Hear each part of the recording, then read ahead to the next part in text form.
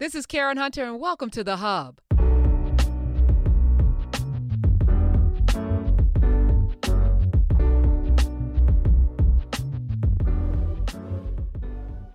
Hello, Nubians. Hello. We are here. How's everyone? I hope everyone's safe and healthy. Learning a lot about grace during this time. I don't Grace. Grace. It's so important. Grace. Hi, Dr. Carr. Hey, how you doing, Professor Hunter? I'm so glad to see you.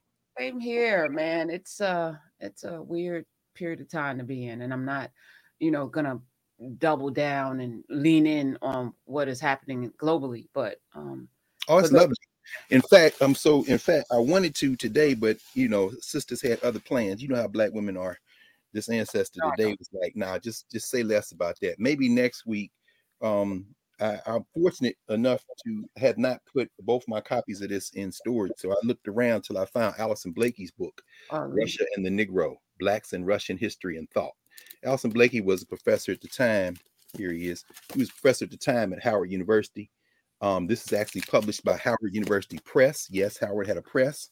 Wow. They seem to have gotten a little amnesia about that now. They've reached the deal in the last year or two with Columbia University to co-edit a Black Studies imprint with under the Columbia University Press aegis, which is cute. Number one, it's not Black Studies. Number two, it's Columbia University Press, and when they reached me for comment, one of the publications, my comment was, I just chuckled. In the words of Ice Cube, let's play big bank, take little bank. I said, did Howard forget it had a press? Anyway, and then they ended up not ever making an official announcement. I think they're waiting for it to die down. But this was from 1986. So actually, this is an early picture. Dr. Blakey traces the. Who's on the other? Who's the picture on that side? And well, this is just it. They really didn't know what to do with. This is from the late 1800s, early 1800s, actually. That is a Pab who is a person of African descent, but in Russia, they didn't know how to narrate Black people. So they lumped them in with the Arabs at the time. And at least one strain of the Black presence in Russia, the country, before you get to the Soviet Union, because what Blakey does is take it all the way back from Imperial Russia, actually before that. To the Soviet Union, and so, but one strain comes from enslaved people who were brought there, chiefly through regions like Turkey, by Muslims, by Arabs, and that would take you back as far as the 15th century. In 16th century.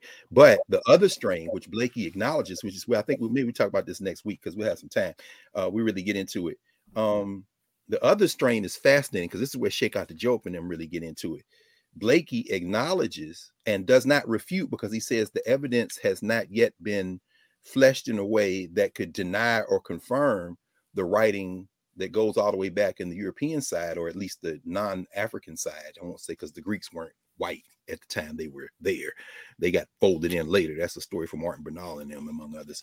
But Herodotus and them, who say when they went up there, they called them the Colchians by the Black Sea. And they said that we think that they came here as early as the expeditions that the Egyptians sent under the one the Greeks call Sesostris. He's known as Senusret. His name is Senusret in the Meta Nature. But so Blakey is like, you can't disprove it, and the only confirmation you have is in those ancient sources. So if I had to pick, I'd say it's probably more likely than not that there were African expeditions up in what we now call Russia as early as, and you talk about Middle Kingdom, so we're talking about maybe for us 3,500 years ago.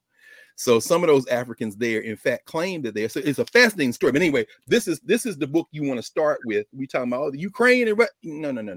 If you're talking about Black people, Russia and the Negro, Blacks in Russian history and thought, he goes through all of them. We'll talk about it next week. But of course, because I clumsily tried to drop breadcrumbs on my radio show talking about the Africans that made their way there in the 1700s. Yes. While folk were enslaved in the New World, people were finding their way to Russia.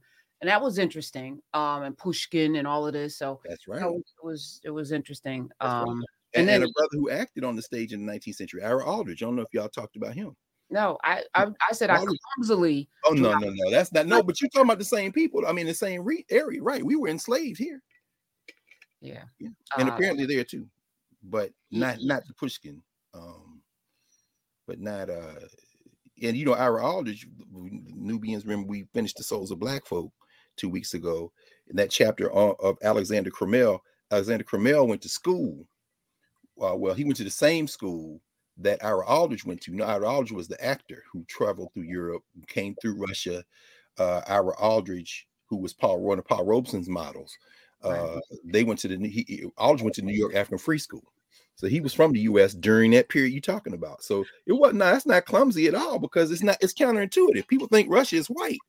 That ain't true. Can I ask you this on that? Because I know like Richard Wright and some others were bolstered by communist Russia. Yes. When white America wouldn't give people the opportunity to publish and write. Absolutely. Have they always seen us as a pawn on the board to be used and to undermine or to like.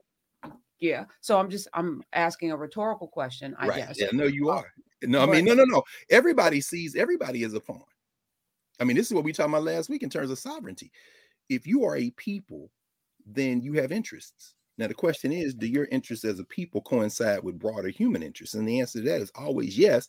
But if you are either as an organized kind of social polity, overly aggressive, we see empire building. Empire building ain't never done anybody any good. This is Ayikwei Ahmad's critique that we talked about when we were reading last week in office hours on Monday night when we read those 2 chapters from the Wad and Shamsu, The Way of the Followers. What he's saying is, hierarchy in that form, imperial hierarchy, is never good.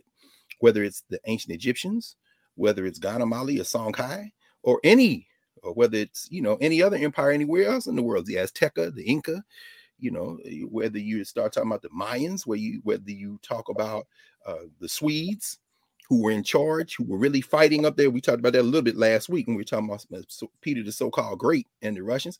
Empire building always displaces people, regardless of the intent. So, I mean, that's on one end of the spectrum. Now, on the other end of the spectrum, though, you have people who try to get along and organize their cultures and their logics around cooperation. And that also is what Armand is drawing from. That's why he says we have to consult these ancient sources that we then contemporize and bring forward. Now, where that converges, and like I said, I think maybe if those who are thinking about, let's think a week ahead. Let's spend some time with the African people engaging that region that we're now all been drawn to by the governance structure conversations around the Ukraine and Putin and all this, reducing it to like WWF style wrestling, looking for good guys and bad guys. And as we said, John Henrik Clarke said in some stories, it ain't no bad guys. By the way, I'm rocking our Kentucky sister with the John Henrik Clarke book on the side. This is what it's all about. Nubians. Yes, indeed. Our sister, young sister. I hope she's tuning in today. But at any rate, so yes, when after the revolutions of 1917, well, actually before that, and Blakey covers that ground too, you see this attempt to bring into the world an application of the theoretical models of Karl Marx and Frederick Engels and V.I. Lenin, who of course is himself in Russia, doing this struggle, to think through and operationalize a different way of being in the world that is grounded in the notion of doing the greatest good for the greatest number of people. Now, theoretically, we can talk about communism, we can talk about socialism, where the state are the owners of the means of production. The state runs the industries for the benefit of the people, not just theoretically, but practically. And of course, when we look at, and we'll talk about this some more next week, when we look at a guy like Vladimir Putin, who was really brought into the upper echelons, rose through to the upper echelons of Russian government after, of course, the end of the Soviet Union. So maybe we'll, talk about Gorbachev and some of that glasnost stuff. But then Boris Yeltsin, Yeltsin is the one who elevates Putin.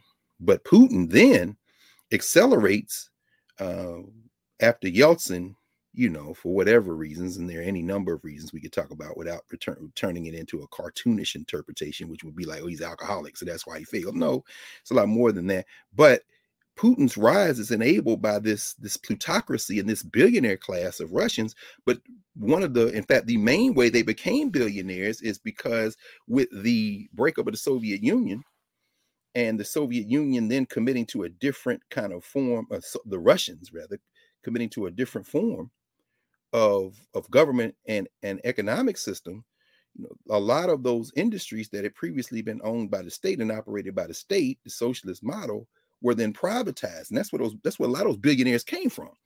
And Putin is able to play them into a force which he is able to ride on by enabling their criminal enterprise that comes in the way. Now, of course, what we're seeing right now, and like I said, we'll see as this unfolds over the next week, some of them billionaires is peeling off from him, because this is like, bruh, you a little extra right now. And so you're seeing some interesting things. In fact, the Financial Times had a headline yesterday where one of them resigned.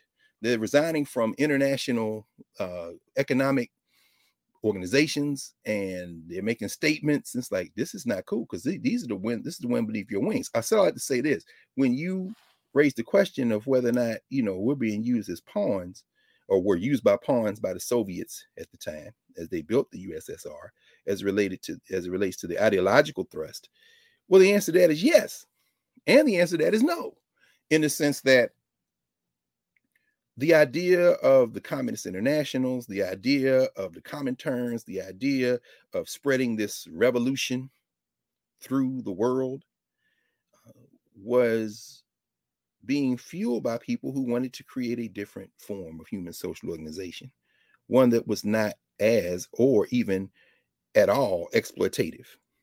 And that, of course, is a noble intent.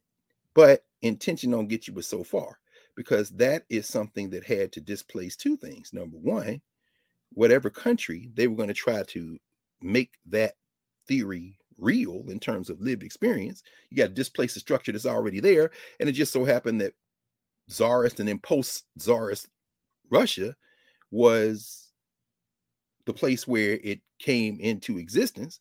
And the other thing you have to displace is a world system that is connected based on capitalism. This is the analysis of Marx and those who come in his wake, his colleagues, his comrades, and those who come after him. But it's real nice when you're sitting in the British Museum library for 11, 12, 13 hours a day writing capital. It's quite another thing to go out in the street and make it happen. You can reduce those brand theories and those telephone-sized books to a statement where you kind of get the essential elements out. And Marx and Engels published the Communist Manifesto, something that's still being read today, and join a strategy that, the so-called pamphleteer strategy, as people call it. Looking over there, Muammar Gaddafi's Green Book, Mao Zedong's Red Book, those little books where, you can kind of reduce to the basic principles. But then you got to operationalize it.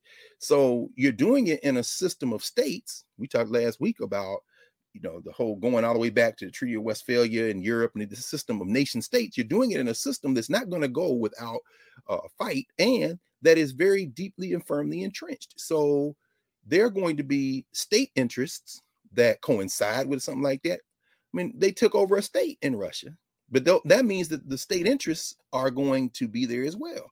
And then here we are, African people, either, and I'm thinking borrowing from Ryan Walters now, Pan-Africanism in the African diaspora. You got African people who are either in places that are colonies during this period. Now I'm talking about the 1930s, 40s, 20s, 30s, 40s, 50s. That means virtually all of Africa, not Ethiopia, and by 1950, not the Sudan, then not Ghana, and people are coming out of colonialism. Former colonies that are fighting their way out, that are now forming their first governments controlled by the majority of the people, at least people voting the majority, and that would be like in the Caribbean, for example, whether it be Jamaica, whether it be Trinidad and Tobago, so forth and so on. Central America, Latin America, whether it be Grenada, ultimately, in places like that, or the countries in Latin America where non-whites are the majority, like Chile, right? Or Brazil. I mean, so, but who is coming to power are people who have been powerless in this capitalist system. So they are looking for ways to build a different type of society. And so this idea of communism, this idea of socialism, socialism and communism, these ideas appeal to them. The ideas appeal to them. The ideals appeal to Julius Nyerere in Tanzania. They appeal to Kwame Nkrumah in Ghana. They appeal to Patrice Lumumba in the Congo. They appeal to these African leaders who are looking for a way to go, but they're looking for a way to go in a world system that likes it the way it is, because this is the system built by Western Eurasians and their empires, which are fraying at the edges and collapsing. They're not ready to give up control.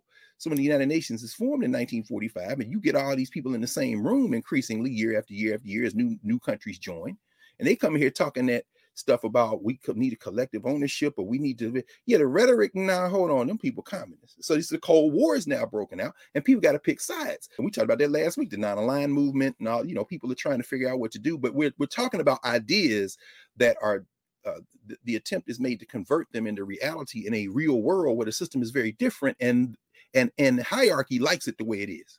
Now, notice there is a group that I didn't mention. That would be the Negroes in the United States, where we are a decided numerical minority, where we don't have a common political framework or cultural grounding that is robust enough to sustain the type of organizational structure where we could all move in one direction, where class stratification has been delayed. Folks like Adolph Reed would say, and I would agree with him on this, by apartheid in the U.S., known as Jim Crow. So the Black elite haven't escaped. And so there is the perception of common interests, and there are common interests. However, what you're going to see after the 1950s, as we move through the civil rights movement, is that those class interests begin to emerge even more and more and more. So the Black, economically, the folks who have a little bit more money, nobody got no real money, but anytime you start counting the Black people who have real money, you can still name them. Black people ain't got no real money, but they, we have so and so. Yeah, you still counting? Oh, bro, come on now, come on, don't embarrass yourself. But the point is that they, are still kind of close enough to the Black community where the shared interest is still governing whatever mass movements there are. And we'll talk more about this next week. We get into this, but anyway. But the point is this. This is where I end with this, because you asked, are we being used? I think what ends up happening there is two things. In fact, let me just reach across here, because I hadn't intended on doing this, but I think because, as I said, the sister decided she wanted us to talk about her a little bit today. So we are.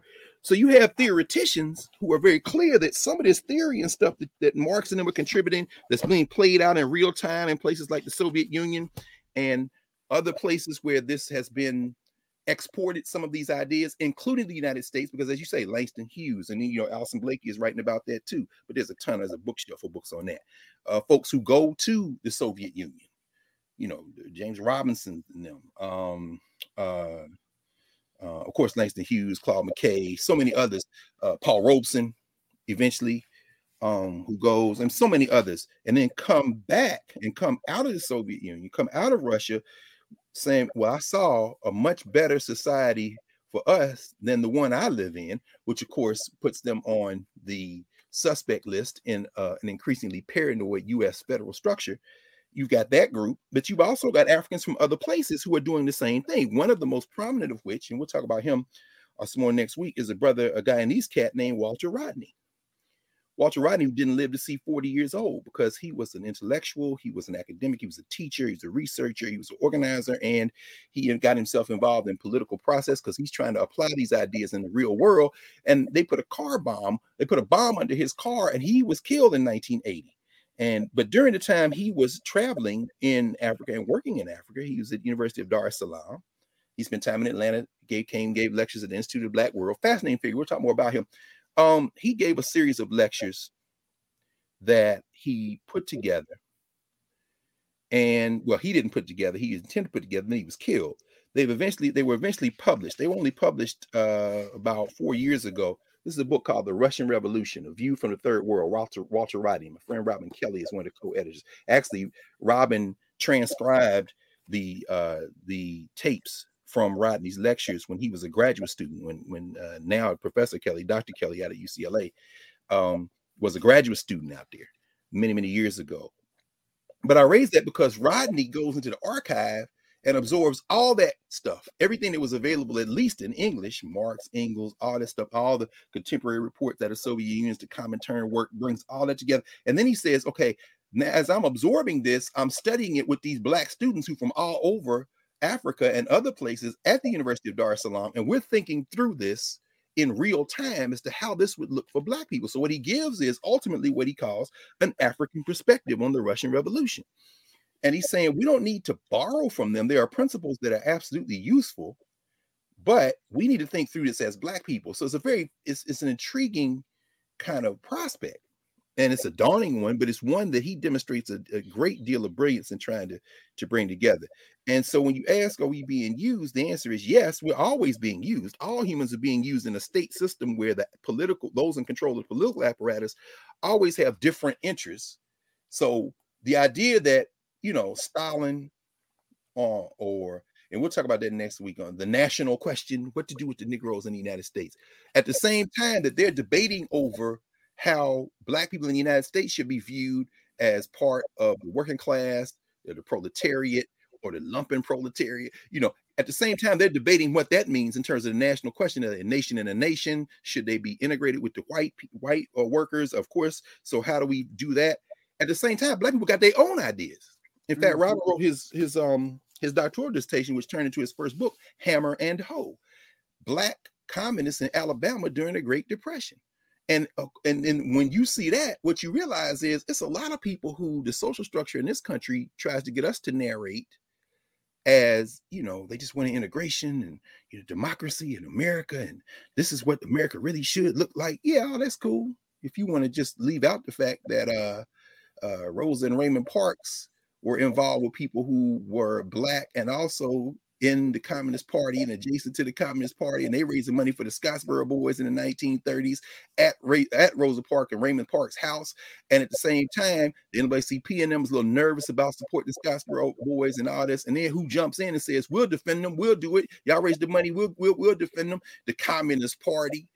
Can we just keep Miss Parks in that Cleveland Avenue bus? We trying to sell these Barbie dolls, and we don't really need y'all to start talking about this communism. But Black people got their own ideas about how to apply this stuff, and that's why we have to have a governance structure category in any Africana studies framework. Not just saying I'm talking about Black people, so that's Black studies. Yeah, that's cute. To the left, to the left, to the left. We have a governance category. We got a methodology. We have to ask who we are to each other. So are we being used? Yes. Are we have our own ideas? Yes. And both of those things exist at the same time. And I brought it up. First of all, Charlena said, "That's my baby" on your shirt. And she's at equestrian practice. She's she's riding that horse. She's riding horses. And so she will be watching later when she comes back from riding horses. Well, you know what? You better ride that horse. They in Kentucky, right? Was it Frankfort? I forget the city. I think it is Frankfort, Kentucky. They in Frankfort, right? Y'all in Frankfort. That's all right. Well, we've been riding horses there since before anybody else could ride them. So I get that. When is Derby season? We missed it.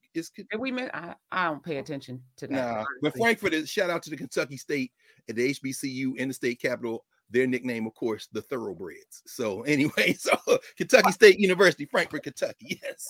I brought up that, and I know we're going to get a deep dive next week because, as we watch nations tumble, they've always tumbled. And it's weird that humanity is like, we're supposed to be students of history. There's not one nation, not one empire that hasn't tumbled.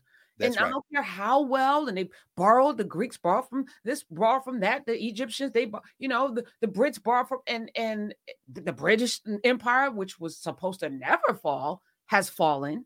That monarchy might even be done. I think Queen Elizabeth's going to be the last queen, in my opinion. But, it's ta-ta. And, I'm looking at where we are as this very young nation, America, and it's on the brink of tumbling, and it ain't even as old as any of the others. And so I asked the question, and it's a little rhetorical at the same time, maybe unanswerable, but I think the next model has to be, and they did this, and I don't think they meant to do this, but they created a global citizenry around melanin. Yeah. And people start, because there's so many more, that I think might be hard to crush if everybody with melanin recognizes that they have the actual power globally to put an end or to start or to create or to that. So that's just my thought. I was thinking about that. I agree. No. This man right here, John Henrik Clarke, used to always say it. He said, you know, if everybody black in the world who has been categorized as black decided to do the same thing at the same time one day, even if it was wrong, and Clarke was very deliberate about saying this, even if it were wrong, it would change the world. And so he used to, you know, I mean, but I raised that for this reason. When you say that, Professor Hunter, you're really pointing out two things that are very important. Number one, demographic isn't a political ideology, isn't an organization. So when people say, you know, we're black, we should be able, well, what is we? Blackness is not a political category until you make it one. And we can all agree we don't want to be oppressed. And if common oppression is the thing we're working on, then we are able to organize. We've been able to organize in the past to at least push back against those kind of things. This is why Adolph Reed, again, in his recent book, The South, Jim Crow and Its Afterlife, says the country I was born into in New Orleans, and then raised between New Orleans, Brooklyn, Arkansas, and then going off to graduate school, going off to school in Atlanta, and then working in North Carolina, and then ultimately traveling the world, but doing real world organizing work. The country I was born into in apartheid, that country is different than now. We've made a lot of progress because there was a common enemy, and that demographic, black, was able to push back against it successfully enough to at least get those overt laws off the book. And even when those overt laws were on the books, there were ways that we negotiated them that showed our agency. And he talks about that a lot in terms of class, in terms of region. You know, even before Jim Crow was over, there were ways that black people had figured out ways to subvert it. But ultimately, that was vanquished. But that demographic vanquished it because that law applied to that demographic. But as he says, once that has been removed, the things that beset people in a capitalist system began to erode even that type of unity. Now you're talking about a black economic class that can leave, that maybe never really wanted to be there in the first place, but they were trapped by Jim Crow. So them Negroes is moving on up to the side. Yeah, I finally got a piece of the pie. We be singing that song, and then look at the class critique. Fish don't burn in the kitchen. Beans don't burn on the grill. They critiquing the black poor for the conditions of poverty. Took a whole lot of trying just to get up that hill. Where you going? I finally got a piece of the pie. Deuces. Yeah. Fish don't burn in the kitchen. In other words, this is Lorraine Hansberry trying to grapple with the implications of that black class trying to move away in the Raisin in the Sun. Except we all laugh at, here come George Jefferson with the white neighbors, Joyce and Wheezy, and then here come the interracial couples, old Roxy Roker, Howard Grant, you know, with her white husband, and it's just, well, this is okay. Now what y'all gonna do? What you gonna do? Well, if you're talking about we in terms of black people at that stage, you're gonna have to be a little bit more complicated than that. Because class has always been there, but now it's really going to be revealed. And what W.E.B. Du Bois challenged those black school teachers in Johnson C. Smith University in 1960, when he gave his famous speech, Whither Now and Why, he said, when these laws change, you're going to have to answer the real questions, the underlying questions that run of race and culture. And I think, you know, Adolph Reed and others would say, and class. And so it's potential, as you say, there's a group, there's a transnational melanated citizenry. If we can populate that demographic with a political imaginary and a cultural imaginary that can convert that demographic into a force in the world that can transform human social organization.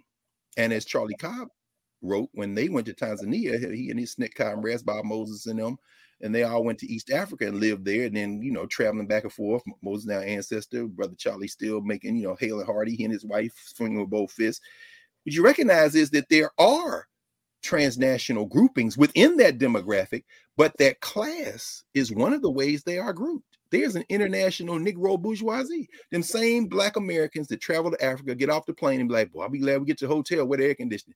Well, they have friends who are indigenous Africans sitting up in Lagos and Accra, sitting up in in the capital cities in they high rises with the servants and saying, well, they're servants, but we actually, it helps them because, you know, we pay them and then they're able to send people to school and their families. And so, yeah. And where is the air conditioning? I mean, yeah, them people there, them Negroes that act a fool in Africa, the same people that act a fool at wherever they from.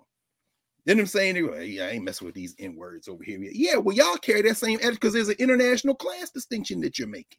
And that class distinction was always in Black communities. But our challenge is to, well, one of our challenges is to think, can we knit together out of this demographic group that has a common set of circumstances that we have faced over the last several centuries? Can we knit together a transnational group that the crew doesn't, you know, that weaponizes our identity? Some people say that's identity politics. I don't agree with that necessarily, because I think when people who give an identity criticism to the idea of a Black identity let me not say that. Because I don't want to overburden what I'm about to say, but I'll say this.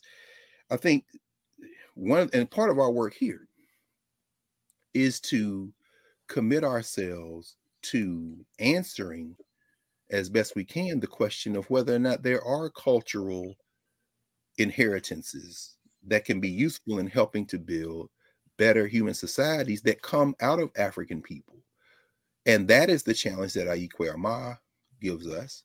That is the challenge that in Nubia we are beginning to equip ourselves with the tools to be able to answer by learning the Egyptian language. Say, what's ancient Egypt got to do with today? I don't have any healthcare today, and you know I need a better job today. Okay, these are not mutually exclusive things. Some of the answers to collectivism, some of the answers to working together and the principles that we can operationalize now, and we've been living all along in some ways, can be found in pre-colonial Africa, in colonial Africa, in contemporary Africa, in contemporary African populations, wherever you find them. And we owe it to ourselves while we are doing these social justice work and organizing and communicating and trying to build on our common human identity to try to figure out how ways to create better. We owe it to ourselves to ask ourselves, are there better solutions to be found in our memory? But that means recovering our memory. So yeah, I didn't mean to get too far off on the Jefferson's metaphor was basically because you see the classism right there. And it's all funny because everybody want to live in a deluxe apartment in the sky, I guess. It's a lot of headaches come with it. But we learned the lessons that I end with this on this subject. We learned the lessons that you're raising, Professor Hunter, as children. We don't think of them that way, but a well-known, for example, that's funny. A well-known children's rhyme, a children's little ditty that was sung to many folks in the cradle was about structural change, political, social revolution, and a change in the political economy from a state where the monarchy is in charge of everything to a society where those who are in the elites, but not part of the blood genealogy that would give a king and a queen, they want to push back. Now, we learned it in elementary and high school and junior high school, middle school and college as Magna Carta. We learned it as, these landed lords trying to push back against the monarchy and saying that, there should be some form of representative government, this kind of thing. And of course, that opens the door to the possibility of those who are in the economic system below those landlords saying, yeah, and while we out here surfing, we trying to be against you too, because all of y'all. But we learned it. We didn't learn all that until we got to school. But as children, everybody remembers the rhyme Humpty Dumpty sat on a wall. Who is Humpty Dumpty? Humpty Dumpty is the royalty. Humpty Dumpty had a great fall. And all the king's horses, and all the king's men.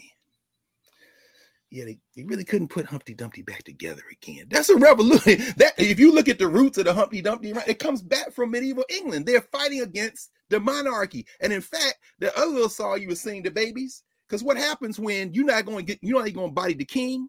You ain't gonna just body the queen, because when the king and the queen get together, they have the prince and the princess.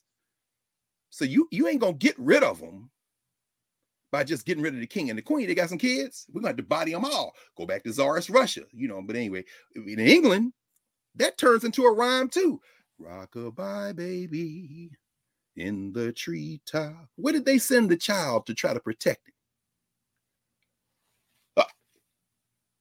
Rockabye baby in the treetop. When the wind blows, the cradle will rock. What's the wind? When the bough breaks, the cradle will fall. We're going to kill you next. We see where they hid you. Shake the tree. Shake the tree. When the wind blows, the cradle will rock. And when the bough breaks, the cradle will fall. And down will come cradle, baby and all. It's over for the monarchy. You understand? Now, of course, that's real harmless when you're singing it to a 3-month-old. But we understand that societies change even from childhood. Were there subversive songs that Africans sang to their babies to overthrow the damn oppression? I mean, I'm just sitting here like, all these things are hidden. We should do a lesson just on that, because that just, oof. Well, there's a book called, what is it? 300 Years of Children's Literature in Europe. I got it around here somewhere. Maybe it's in storage. Anyway, all them stories. I mean, that's but see, those stories emerge from societies where that type of oppression is imminent. It's right. They're not imminent. It's there. They're living in it. In terms of Africana societies, and we turn to our third category, conceptual category after social structure and governance structure, ways of knowing. What ways did Africans create to make sense of the world they live in? Wherever you were on the African continent, what seems to emerge as a common thread is the sense of cooperation, is the sense of family. And some of it could be attributed to the fact that these were largely agrarian societies, although they weren't all agrarian for sure.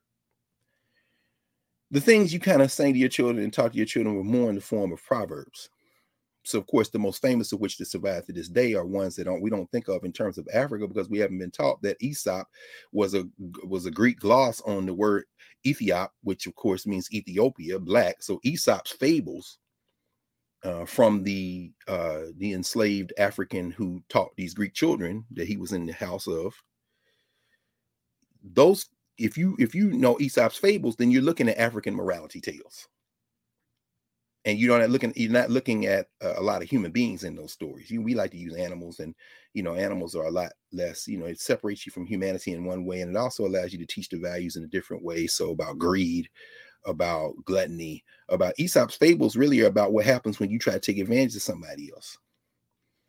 And so they're the Aesop's fables are part of the cultural meaning making family.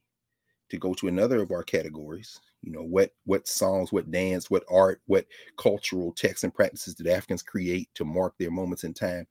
Aesop's fables are of a piece in the constellation in the universe with the Anansi stories of West Africa, with the stories of the Orisha in West Africa. I mean, you start reading and start listening, start getting those stories, and those stories do jump the Atlantic. They come with us. They find their ways into the stories that populate the Caribbean. I know those stories, those spider stories, those monkey stories in the Caribbean, the signifying monkey in the southern part of the United States, the rabbit stories that eventually Joel Chandler Harris from the social structure overhears and then tries to come, Brer Rabbit, as he would say. Those are all African stories. And of course, they jump as the technology changes over the time, and they are suppressed from their original African origins and used for profit. They make their way into the popular imagination. For example, the echo of Africana jumps from those Anansi stories and those Eshu stories out of that, what we call Nigeria now, the Eshu stories. If you look at among the Yoruba, Eshu is a figure who carries the Ashe, the power to make things happen. And the Ashe is the most powerful thing that we have. It's the thing that animates us. But Eshu, you got to be careful. You think you're going to sneak up on Eshu and trick Eshu. Eshu going to trick you. So he's often read as a trickster. I mean, there's, again, another shelf. Toya and Falola has an excellent book on Eshu. If I went over and got it, I showed that to y'all before. Henry Louis Gates, early on in his career, wrote a book called The Signifying Monkey, where he tries to trace that with the influence of some of his jegnas and others like the great Wole Soyinka out of Nigeria, Yoruba writer and cultural worker. It comes across the Atlantic. So, what starts as Eshu ends up in the Caribbean. Sometimes he's a monkey, sometimes he's a rabbit, sometimes do Brer Rabbit. And from Brer Rabbit, when Harry Warner and them boys, when Warner Brothers gets a hold of it, it becomes Bugs Bunny. Now ask yourself, look at Bugs Bunny. Bugs Bunny sits at the crossroads of all dilemmas. That's what Eshu does. In other words, when you come to a crossroad, you got to decide which way to go. Eshu is there in some form. Sometimes Leor tight, sometimes a little gourd with a couple of calories for eyes and a mouth. Whatever he sits, sometimes as a little child who has lost the complete use of an arm or a limb or a leg and can't really move. Sometimes an old man, but he's sitting there at the crossroad to ensure one thing. What? You can't stay here. I'm going to irritate you till you move one way or the other, but you got to pick. And then that's a question of why. Sometimes that's a question of character. It's a question of Ori, who is on your head. It's a question of many things. It's a question of your memory. What have your ancestors and what have your family equipped you with when you come to the crossroads? What is your Oriki? What is your verbal and visual incantation of who you are and who your people are to help you choose where to go in this crossroad? Because you had to cross. What that crossroad symbolizes in the dilemma is the dilemma. So if you show up and you got your gun and you out here gonna kill you another creature, and then you decide that you're going to point your gun at this rabbit, Eshu, and you say, rabbit season. And then the rabbit going to sit there and keep letting you say that, and then eventually get back, rabbit season, duck season, rabbit season, duck season, rabbit season, duck season, rabbit season, duck season, rabbit season, boom, then you blow yourself in the face. Why? See, because you came out here to kill somebody. So I'm going to keep messing with you until your true character comes out and you shot yourself. Elmer Fudd out there trying to harm. And one thing about Bugs Bunny, he don't never die. You tried to blow him up, you got blown up. So if you cool, he cool with you. But if you mean him harm, the only person you're going to harm is yourself. There's the morality tale. So if you're looking for Africana in African populations outside the United States, you got to look at those stories that we teach children. And what are the values we try to teach them? When you hear Rockabye Baby, when you hear Humpty Dumpty, they talking about getting the king. It's revolutionary, but it's revolutionary. What you going to replace it with? Oh, we ain't get that far. So it's really not a character thing. Nah. They talking about survival. You in the woods, y'all ain't got enough to eat. Shit, stay away from old people and stay away from strangers. Because, see, you trying to live and there ain't enough food for everybody. Okay, Hansel and Gretel and Little Red Riding Hood just gave you the plot. The point is this, oh, grandma, what big? Yeah, the better to eat you with. In other words, y'all stay out the woods and stay away from old people and strangers. Because we ain't got but 3 biscuits in here and it's 8 people trying to knock at the door. Yeah.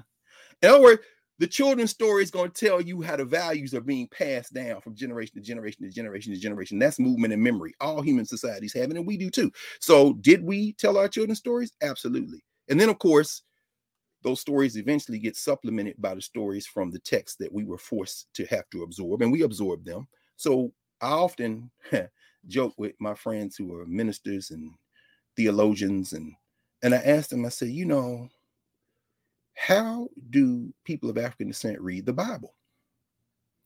I said, it seems to me that we take the Bible in ways that are eerily reminiscent of the Odu Ifa. In other words, we treat Bible verses like Odu, 256 Odu in the Odu Ifa, infinite variations on how they can be combined, mixed, and matched. You go see the Babalawo, you go and you ask them, here's my dilemma. The Babalawo throws the cowries, the Pele chain, or however they're going to do divination. And then they say, this is the story that I was told to give to you based on what we see here. And then they tell you a combination of the Odu, which takes years of memorizing, years of work, and you never reach the end of that work. That intellectual work is one of the great intellectual traditions of world history, of humanity. My friend Kola Abambola, his father, Wande Abambola, these Babalawo, who are also academics and teachers, are constantly reminding students. This is a constant process of learning, and we're drawing from the text. When I think about how I read and how I try to read anyway, I'm reading to draw from these texts in the way that I imagine it is done for a Babalawo. I'm not a priest, I'm not a Babalawo, but I know that way of knowing, that way you absorb the texts and you're in constant listening and conversation so you can draw from these materials. And so I look at how we use the Bible, it's the same way. So when they forced us to take that Bible, we took it and we started pulling out verses that made sense. So you want to teach humility? All right. Give me that Jonah and give me that Job. I'm going to pull from that Jonah. I'm going to pull from that Job. What's Old Testament, New Testament? Look, it's all words. I'm looking at like the old dude. Well, baby, you just got to trust in God. Because remember when that whale came and swallowed Jonah? Then we'll turn it into a song. Then we'll extract the principles. Run on for a long time. God Almighty going to cut you down. Damn, God striking people down? No, you missed the point. You can try to escape your destiny. You can try to keep that foolishness up. But at some point, you're going to pay. You're going to pay. So those sayings, it's a combination of things. That's very African. And I don't mean African like there's one African. There's no one African. What there are is this deep well of African memory that has survived. And the more we recover conscious knowledge of it, the more we say, that's like my grandma used to say. Right, because she never stopped being African. But now as we recover the text, we realize it's all right here. When you read the book of Tahotep, and especially now that we're here, you can start translating and read it for yourself from the Medu Neter and translate it not only into European American English, but African American English and Ebonics. And you begin to see the values, these Egyptian values. Now they are principles. That doesn't mean they were lived by everybody in Egyptian society. Of course they weren't. This is, again, we have to just face reality. There's no need in being delusional about this. We're not talking about a perfect human society. That hasn't existed. Maybe will never exist. Probably won't. There's always the constant, freedom is a constant struggle, as old folks used to say, and it's civil rights movement. But our use of these texts convey values. And the values that they convey are drawn from experience. And so, were there songs? Yes, there are songs. There are songs, there are sayings, there are texts. And all we have to do to recover them is do two things. One, sit and listen and remember from our own experiences. And two, which really should be one, but we're getting there, begin to access that deep, inexhaustible archive of our collective memory, which goes back from the origins of humanity through now. And those two things together, we can create politicized bodies that can move forward collectively, not just as Black people, but as people contributing to a common humanity to help us resolve some of these human dilemmas. That is not identity politics. It's a very different model than using a demographic as the point of departure for political work. Yeah, that's identity politics, I think. I think that's the distinction. So I think, though, we started with Russia. And what happened, of course, this week, as I was thinking, we should really try to have a conversation about Blacks in Russia, because right now we're looking at Blackness in a very contemporary sense and trying to figure out which side to pick and all this kind of thing. But on Thursday, the New York Times had an obituary, very important.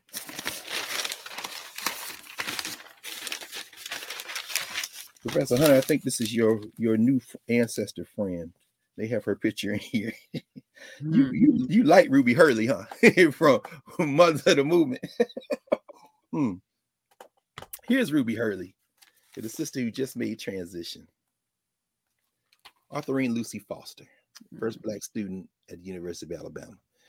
The New York Times, man, is dead. Maybe that's just a space issue. They can't say transition because they ain't no governance structure question. That's their style, though. Yeah, there's their style. That's what I'm saying, the style manual. But I ain't mad.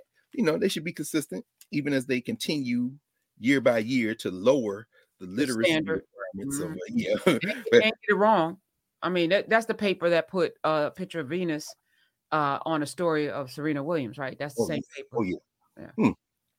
Well, as we always say as Black folk, we all look alike, and other things. Mighty white of you. Mighty white of you. So gotta love this sister right here, though. Oh my God. So today, for the rest of the time we have, just like we did a few weeks ago with the great Alice Wyndham out of St. Louis. And before we go there, I just want to just say Johnny Brown, who played Bookman, Bookman Good Times, he just made transition. I saw. On the second. So I just wanted to then. No, that's important because even as young people, when they would had a talent show, he would get up there and sing. Yeah. And people that do impressions, people think, "Oh wow, no, that was his primary work. He was just acting in Good Times." He's a singer and he was a multi-talented entertainer. Yeah, rest well. Yes, indeed. It's funny you say that. I just say this right quick. We talk about Black people having a common identity. The technology has shifted, of course. And let me just pause here as well and say how grateful I know we all are, not only for this space, but for our consistency in offering something that is beginning to lower the noise. Because there are countless options out there in cyberspace now. And the consistency of our numbers in all across everything in narrative and Nubia that continues to build as a place where we have that fresh water generation conversation where we're building, the public facing front porch with the YouTube as some of the stuff is shared with folk. And I wonder now, like on Monday nights, we're consistently over 1,000. So are we anywhere near that this morning? Because we're live, and those of you who are watching this later, we start in Nubia because that's what we're building, and we invite everyone, and those numbers continue to build. I don't think we would be a Saturday morning on the East Coast, which means it's 4 a.m. in the morning in other places. We wouldn't be anywhere near that today. It's almost 1,000, and even Oz here from London. I see Oz, and there's a few other people. Renee's here from Switzerland. I see a few people in other countries. Oz don't sleep. I don't know when Oz sleep. Neither do you. Yeah, but that's my brother. Yeah, I'm following. Hey, Oz, for real though, bro. I just got a package. Okay, y'all, I gotta show y'all something. Because I gotta show y'all something. What's in that package? What's in your pocket? Oh yeah, that's true. What do I have in my pocket? Get your hands out my pocket. Ain't no telling what I got. I was up there. I just got this. Man, I've been waiting on this. I finally got my hands on it. I talked to the brother who runs the New Beacon bookstore, Brother LaRose, who, of course, the legendary John LaRose, the founder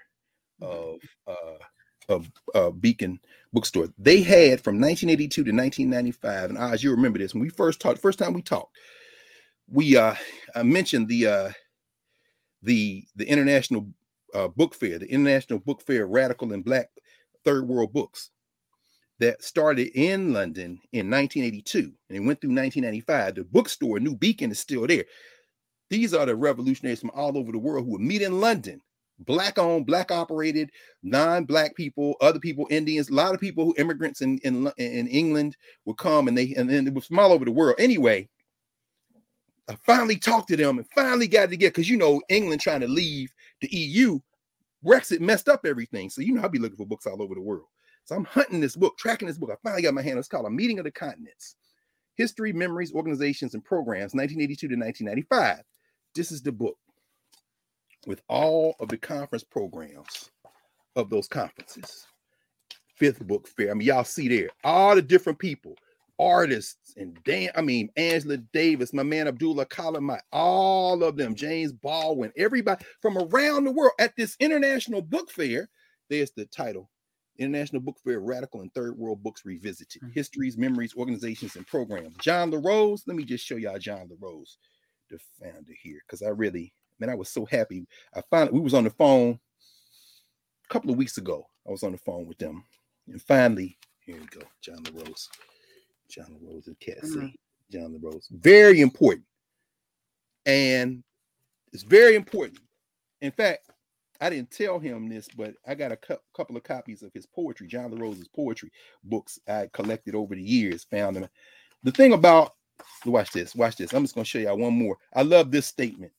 This statement is from, they attacked the bookstore. They threw paint and all this kind of thing.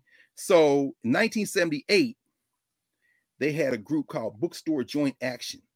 7 Black community bookstores. In the autumn of 1977, because black and Oz told us about this. He talks about some of this is before they started the book fair, because they had black bookstores, the Notting Hill, right? I mean, these fascists, these anti-human people who attack people, they were attacking black people, and they would, they terrorized the bookstore there. You see, the Toussaint Louverture. This is the Bogle Louverture bookshop. In fact, when we talk about Walter Rodney, I'm going to be referring to one of his books, How Europe Underdeveloped Africa. I actually have a copy from the Bogle Louverture bookshop, because when he published it at first, Walter Rodney, his most famous book, How Europe Underdeveloped Africa, he published it out of London at that bookstore I just showed y'all.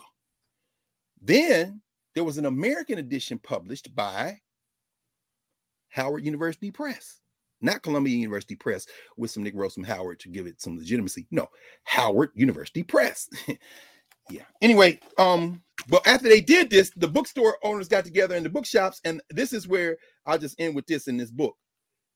We won't be terrorized out of existence. Gotta love that. Anyway, a meeting of the continents. This is the history of the book fair. So I know Oz is like, I gotta get that. New Beacon, brother. Hold on. He said, yeah. Yeah. Oz said, yeah. See, Oz, this is one where, like, you be showing me them books, then I be going bankrupt trying to find them when I ain't in the US. But this is one where you could just get in the street and go get this today.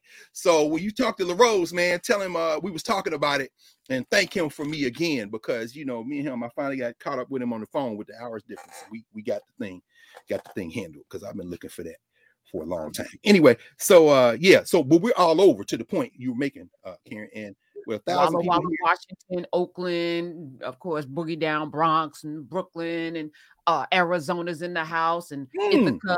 We got folks from Ithaca. Yes, Ithaca, New York, Cornell. Yes. North Carolina. I mean, yeah. So we today, like we did a couple weeks ago with Mama Alice, who's now ancestor, Arthurine Lucy is not going to be narrated. Now, the reason she has this long obituary in the New York Times is because, well, let's just read very quickly. Arthurine Lucy had no particular desire to be a civil rights pioneer. See, this is what the social structure does. They're going to start narrating the life. Well, this is what they do in obituaries. Let me not do this. Let me just read them. Growing up as the youngest of 10 children in an Alabama farm family, she simply wanted to get the best education her state could offer. She obtained a bachelor's degree in English from the historically black Miles College in Fairfield, Alabama in 1952. But then, though she was a reserved, even shy person, she took a daring step. She applied for entrance to her state's flagship educational institution, the University of Alabama. And she was accepted, at least until university officials discovered that she was black and promptly told her that a mistake had been made and she would not be welcome. So began a legal fight that culminated in 1956, nearly 2 years after the Supreme Court found segregation in public schools and colleges unconstitutional in the landmark Brown versus Board of Education decision, when Miss Lucy became the first black student at Alabama. Her request to obtain a second undergraduate degree in library science lasted only 3 days of classes at Tuscaloosa. When mobs threatened her life and pelted her with rocks, eggs, and rotten produce, the university suspended her, ostensibly for her own safety. Several weeks later, it expelled her. Her case was the first to test the Supreme Court's decree, giving federal district court judges the authority to implement the Brown decision, and she was beaten back. When she died on Wednesday this week at 92, she was remembered for her courage and dignity in waging a fight that led directly to sustained integration in Alabama 7 years later, in the face of Governor George C. Wallace's notorious stand in the schoolhouse door defiance. Remember that, where he stood in the schoolhouse door to stop these black people from enrolling? Well, that wasn't. That was Vivian Malone and Hood, James Hood. These are the two black students who Wallace was blocking in 1960, but that was 6 years after Arthurine Lucy had attended classes for a day, and then these white boys start turning up. Now, I won't read the rest of this now, and I'm going to ask our new ancestor. Well, I'm not going to burden her. I asked my mom because my mom from Alabama too. And we passed the 30-day ascension. So normally in a period between 30 and 60 days, you know, African people, many different groups of African people will pause to mark the transition of an ancestor by saying, we have prayed and thought and wished and hoped them into a strong ancestral position. They're still a young ancestor, but they over there now with the rest of the ancestors. So I'm not going to ask Arthurine Lucy, who just started her journey. She's a young ancestor. I'm asking my mama, who's just a little older than her, say, Mom, keep my tongue in my mouth from cussing these garbage obituary writing white boys. Thank you. Mom gonna calm me down. I'm looking at that picture y'all sent me. Right there, just calm me. That's right. Because this obituary don't tell you. This is a no. Thank you. This obituary is a social structure obituary. That's what it is. That's why we have to have an Africana studies framework. Africana studies is not random ass black topics and you lump them all up under black studies, because the initials for that would be BS. Africana studies is a deliberate exercise in how we study not only Africana, but human phenomena, human experiences. We have to have a methodology. There's a reason why we had to have a methodology. And I'm not saying that this 6th structured methodology with the 7th question, how do it free us, is the methodology. I am saying it's based on years of listening and conversation and debate and discussion, and I'm comfortable with it. But I also know that everything is always in process. But I know that it's very effective, at least in my thinking, to apply any methodology that allows us for a moment to turn down the noise of a social structure in which we've been curated as things, as non-human. In fact, as Sylvia Wynter would say, it's another book I'm waiting on to come. A collection of her writings is just being published out of People Tree Press in Port-au-Prince, Guadeloupe. But as Sylvia Wynter, the Cuban Jamaican philosopher, says, you know, the concept of the human, the Western concept of the human is the problem. Maybe we should deconstruct that. But you know what? While we're thinking about that, let y'all do that. We're going to consign that to a social structure question, which allows us to still engage it, but doesn't allow it to spill over into who we are to each other. And what this does not tell you, because it's a social structure obituary, is who Arthurine Lucy Foster is to us. So why don't we do that with the help of...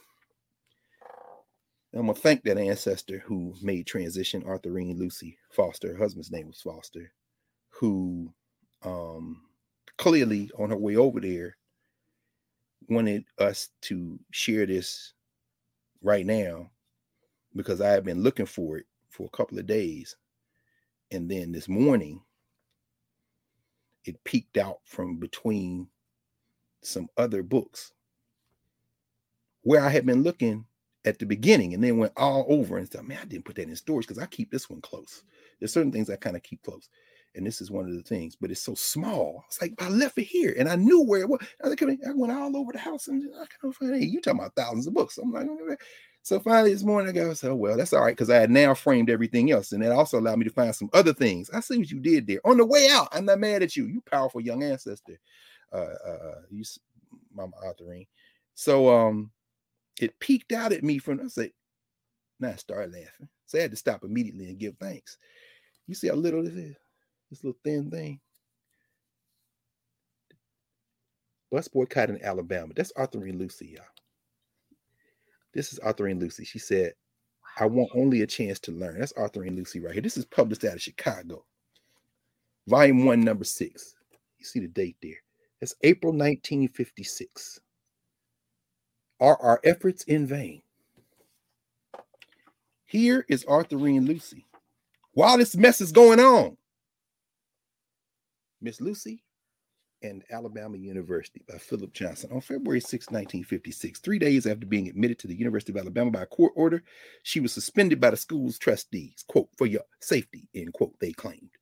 Now, over 3 weeks later, Arthurine Lucy, beautiful brown-skinned co-ed, listened intently to the words of federal judge Hobart Grooms in Birmingham, Alabama courtroom, filled with spectators. At her side was, quote, Mr. Civil Rights, end quote, Thurgood Marshall, general counsel for the NAACP. Quote, there are some people, said the judge, who feel this court should carve out a province in Alabama, isolate it, and man the battlements to defy the Supreme Court. That is not the prerogative of this court, end quote. He then ordered the readmission of Miss Lucy before 9 a.m. on March. You can't make this up. Can you read that, Professor Hunter? Where's your finger? It means only one thing. Where? Right above. Before 9 a.m. when? March. Are you said it? Today is March 5th. Stop playing. You stop playing. Arthur and Lucy need to stop playing. On the way to the ancestral realm, I looked for this book. I can't tell you how many hours I spent looking at this little thin volume. And I looked at just peeking out enough. Because you know, with me, I don't need a lot. When I seen the green on that B, I knew what this was. I couldn't do nothing but laugh. Yo. See, or not. Just like y'all try to kill Bugs Bunny, keep living, because that's really SU. Y'all gonna keep messing with black folk till you mess up and blow your own brains out. We'll get to that in a minute. Supreme Court, I see you. Justice Beer, mad, hit dog. The hit dog hollered in a concurrence in the Alabama case that's coming up about that black belt of Alabama that Arthur and Lucy came from. They just issued it this week. Justice Beer, just as I love beer, just as I love beer and working out, just as I love beer and working out and bringing young girls in high school to the parties and acting like I ain't see them and Yale undergrad. Yeah, we see you, Justice. You got hit by that hot water Leonard Kagan throw. I understand, hit dog, but we're going to come to you in a minute, hit dog. Arthur and Lucy was readmitted 9 a.m., which is when we started on the East Coast time. They Central Standard Time. So I women 8 a.m. here. On March the 5th. Arthur and Lucy said, it means only one thing, she said. I'll be back in school. Says, Johnson goes on and says, it seemed the fight was over after 4 long years. She had originally applied for admission to Alabama University to study library science. Pause there. Arthur and Lucy lived her whole adult life as a teacher. She was a teacher. She was just on the campus of the University of Alabama the 25th, I think, of February to dedicate the very building she took classes in that one day.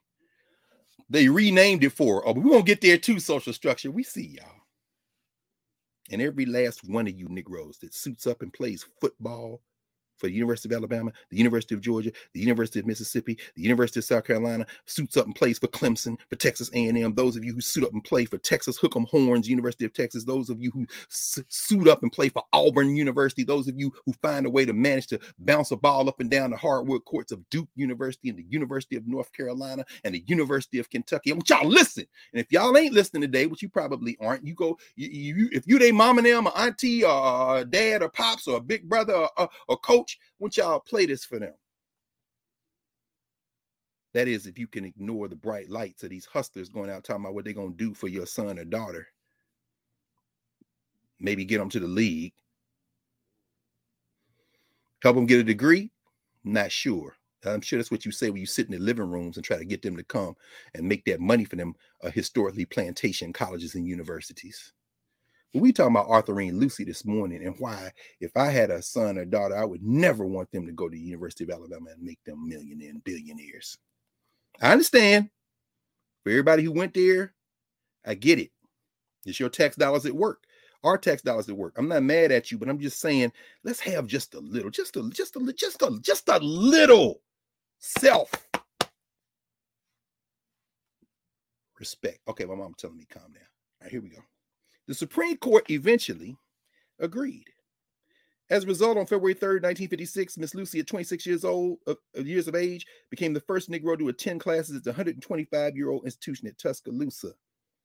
Here go students at the University of Alabama, the welcoming committee, demonstrating against the enrollment of Arthur and Lucy, wiped tear gas from their eyes before he says, notice the stars and bars, the flag of the Confederacy, a symbol of slavery, debauchery, and brutality being waved by the rioters. Lisa was telling us they was waving these Confederate flags in Canada with that truck convoy up there. No masks, right? There go Ruby Hurley again. They love this picture, Ruby Hurley. There's Arthur Shores, the first black man to argue cases by himself for his own clients in the state of Alabama, who was Arthur and Lucy's lawyer, who actually sued the University of Alabama because of what they did, saying they engaged in conspiracy, but then that suit was withdrawn by Mr. Civil Rights Thurgood Marshall, because often the national NAACP didn't agree with the local. These cats ready to bang. You see what I'm saying? There go Ruby Hurley, though. It's the same picture, right? The bigger picture in the Times. But what the hell? Let's go to, and I don't have a photo credit. And the photo credit here is Gene Herrick from the Associated Press. I don't know who that is, but I know that here we go. Let me keep going here.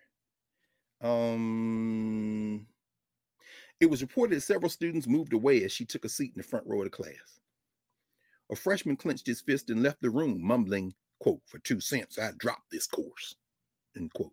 However, another student was heard to say, quote, "I wonder why they haven't let them come here before," end quote. Cliff Mackey, Baltimore Afro-American's chief editor. No, I'm sorry. Cliff Mackey, New York Times chief editor. No, I had it right the first time. Baltimore Afro-American's chief editor was on the spot opening day.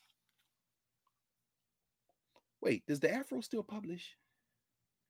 Yeah, it does. There's a lot of black newspapers. The NNPA, the National Newspaper Association, Publishers Association.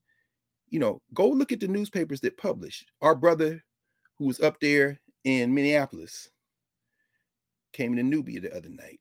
Again, we had that chat. There's a lot of black newspapers, not just in the U.S., but in the Caribbean, the Gleaner. I try to read, before internet was huge, I would go to New York and I always buy the papers because, in the Caribbean, they had the Caribbean newspapers for sale in Brooklyn and Harlem. Go on 125th Street, get them all, the Gleaner, Weekly Standard, Autumn papers, the Trinity papers, the Carib News. But they are our websites now. The continent of Africa, of course, papers all over Africa. Africa as a country is a great website.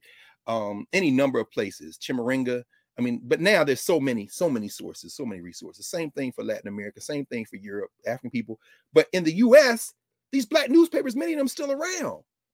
So they printed Arthur Reed Lucy's obituary in the New York Times. That's great. Social structure paper. I mean, I'm a subscriber, right? That in the Financial Times. I read that every day. At the same time, these cats was on the ground. This is what your brother says. Cliff Mackey, and the Afro still publishes.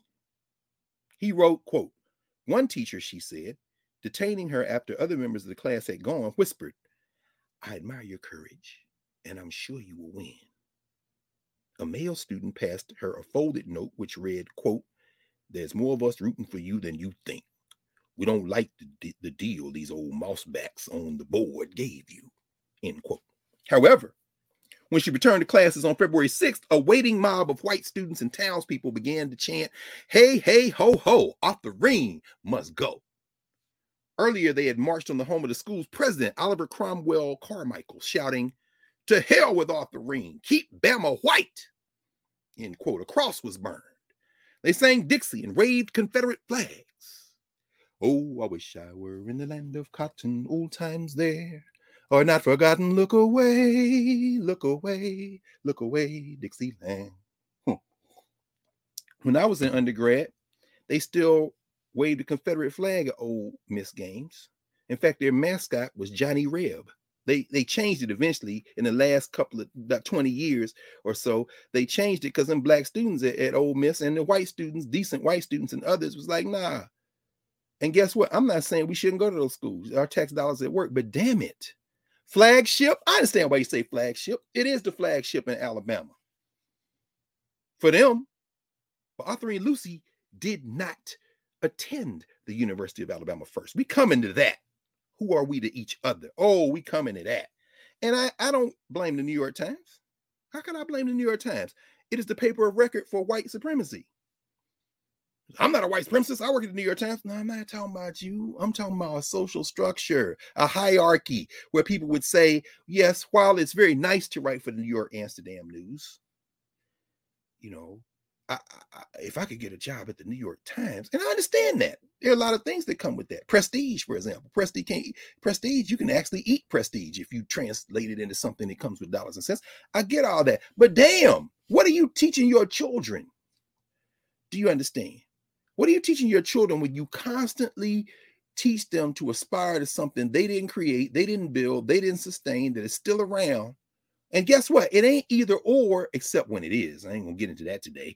But you could figure out a way to do both. And it ain't by giving out internships to the damn New York Times. I ain't mad at all, because I understand. If I didn't understand, I'd probably be mad. I'd probably be frustrated. I'd be trying to get more internships. No. We need to build. Anyway, let's continue. It says, downtown, 3 cars driven by Negroes have been attacked. 3 non-students have been arrested for striking Reverend Robert E. Gribben, Jr., the university's chaplain, who had attempted to quiet the demonstrators. The windows of the car in which Miss Lucy rode were smashed by rocks. By the way, they were also chanting, murder her, kill her, kill her. She trying to go to school. The state police escorted her back to Birmingham. A white citizens council meeting was hastily organized by people referred to by a 19-year-old sophomore, Leonard R. Wilson, as, quote, high type. White citizens council. Now the white elites getting involved. They got a demographic too. He was elected temporary chairman at the first meeting held at the county courthouse. They had the white citizens council meeting at the county courthouse like today. I mean, they changed the name. They don't call it white citizens council. Joiners paid $3.50 and signed a pledge opposing racial integration and communism. Ooh. Ending with the commonplace, quote, I do not wish my child to marry a Negro, end quote. All right, some of you running backs and wide receivers down there for the Crimson Tide, I think that's probably something you maybe know something about. Anyway, said Arthurine Lucy, quote, I don't think I'm asking for anything I am not entitled to. I want only to have a chance to learn, end quote. There were those who agreed with her. Reportedly, 500 of the 7,520 students at the university affixed their signatures to a petition to this effect. Jane Burgess, senior from Montgomery, whose grandfather was one of the organizers of the original Ku Klux Klan, according to the New York Times, was among the circulators of the petitions. Okay. The Times got the social structure covered. Brought from the Afro, and the black press got the governance structure question. Tuscaloosa News, a white Alabama paper, editorialized, the mob action was ugly, unintelligent. A student kept shouting, kill her, kill her. Let us remember that the object of the hunt was an American citizen. This is Tuscaloosa News. So there's white people on all sides of this. Again, we got to think differently. Everybody white ain't against and everybody black ain't for. But in this case, you would assume all the black people are for not getting killed. And I will go on. I'll close with this on this particular moment. And I'll also show you another book that people can put their hands on. This is an excellent book here. Fry Gaillard did. Let me just come out. This was published in 2010. University of Alabama Press. I got something about these university presses, particularly the ones in the South. Here's the thing: black people under assault for centuries, busting our ass, building our institutions in spite of this, trying to come together. Then these white institutions, through force and goodwill, but mostly force, open up to part of the black elite and others. And then the black people start writing and publishing with the white presses as the gold standard. Alabama Civil Rights Trail, an illustrated guide to the cradle of freedom. This is a good book, even though it's the University of Alabama Press. This is Portrait of Arthurine Lucy at the Ferguson Student Center at U of A. There she is. There's Arthurine Lucy in later years. And it chronicles, quote unquote, the ordeal of Arthurine Lucy. And it talks about how she got on there. Here she is in 56, fly. You know, black people is like, I know one thing, y'all might call me the N-word, but I'm gonna look better than you, your mama, your auntie, everybody in your whole damn family, your uncle, all them. That's just what's gonna happen. Smith Hall, where she was attacked. The president's mansion. Oh, I wish I were in the land of cotton. Neo-Greek revival. This is a riff on the Greeks, which is a riff on the Egyptians. Neo-Greek revival. That's what they call it in the South. Because see, the South, old backwater, old bottom of the barrel, fake non-Europe backwater, created an identity for itself that was based on pure fabrication that is now ensconced in the memory of people in the United States as some original Southern culture. But it's Neo-Greek. They making up a Greece that was borrowed from the Africans, but they don't even know it. Plus, in the ultimate indignity, black people had to build the damn buildings. right? I mean, I'm from a city, Nashville, where they put a whole ass exact size replica of the Greek Parthenon in a park called Centennial Park to celebrate the centennial in Nashville. And it's a whole stone. They got a city in southwest part of the state I was from, Tennessee, sits at the Mississippi River, that's named for a Kemetic city, except they think it's not. Memphis, Hedak-Ptah, the place of Ptah, Men-Nefer in the Nile Valley, but they don't know that. They call it Memphis, right? They even built a glass pyramid down there years ago. I mean, boy, these people, boy, because they ain't got no culture. You understand?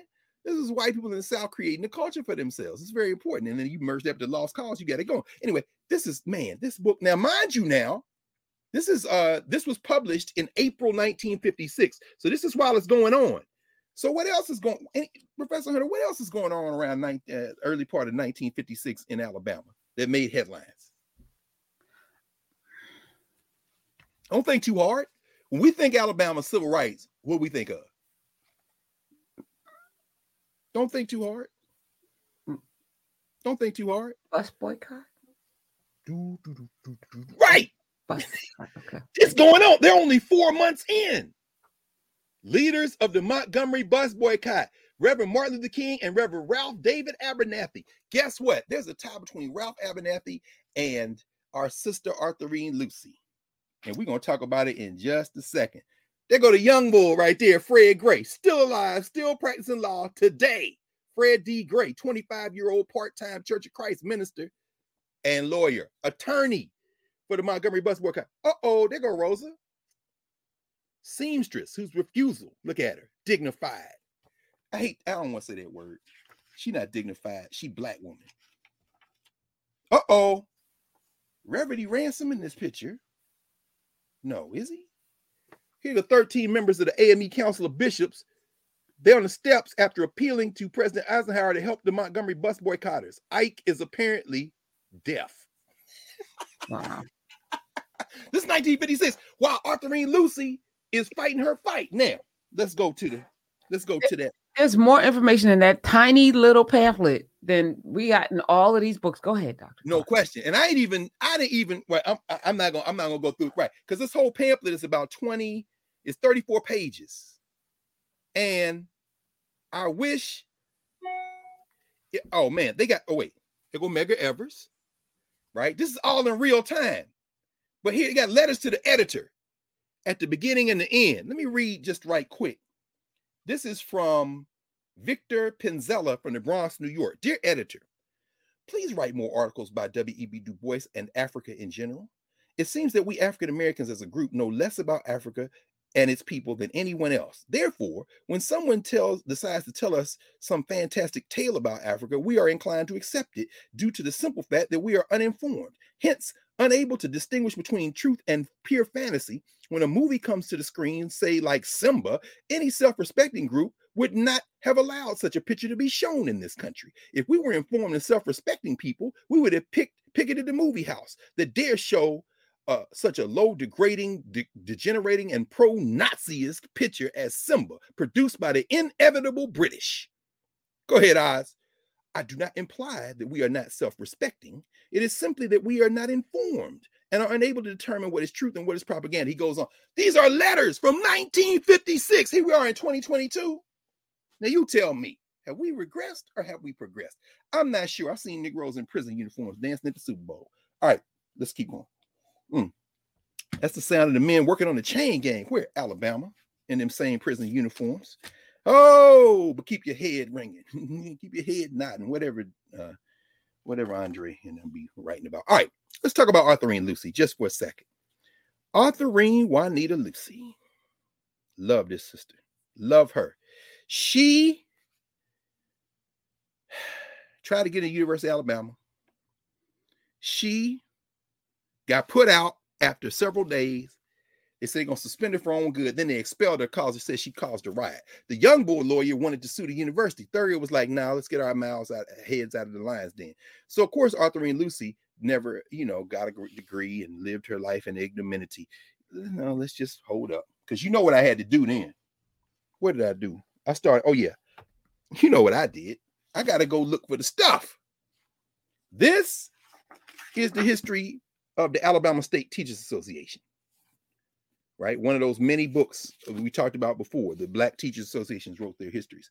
And in this book, as I was rereading, because every time you read a book, the more you know, like I sit here, sometimes I'm reading, I'm thinking, I said, man, if I had known this 30 years ago, I'd have asked so-and-so. Can't ask them now, except as an ancestor. Because the more you know, the more you go back to the things you studied before or thought about before, you can ask them different questions. It's a different kind of thing, right? And I wish I had known what I know now. And the more you know that you will never know and don't know, which is why we kept to do this work together. But I'm going back now looking for Arthurine Lucy. Because Arthurine Lucy, who was born in Alabama, of course, Arthurine Lucy was graduated from a place called Linden Academy. Linden Academy, which is in Monongo County, Alabama. Linden Academy ain't there no more. You know what Linden Academy is? Linden Academy is a school that those black farmers in Alabama built out of nothing. Built because this is how they used to do it in the South.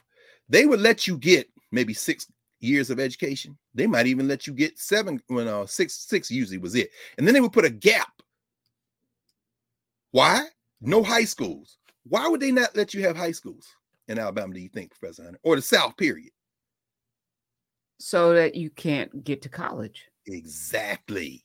These fiends. It's a famous Supreme Court case, Cumming County, Georgia, talks about that. They closed the high school, opened 4 elementary schools. They said because there's more elementary school students. They understand that, right? But no, you did that so they couldn't get to college. They did it in North Carolina. They did it in Georgia. They did it in Alabama. But you know what black people said? Okay, we see you crackers. Yeah, no problem. Where y'all going? Don't worry about where we going. What you doing? Don't worry about what we doing. We starting private high schools.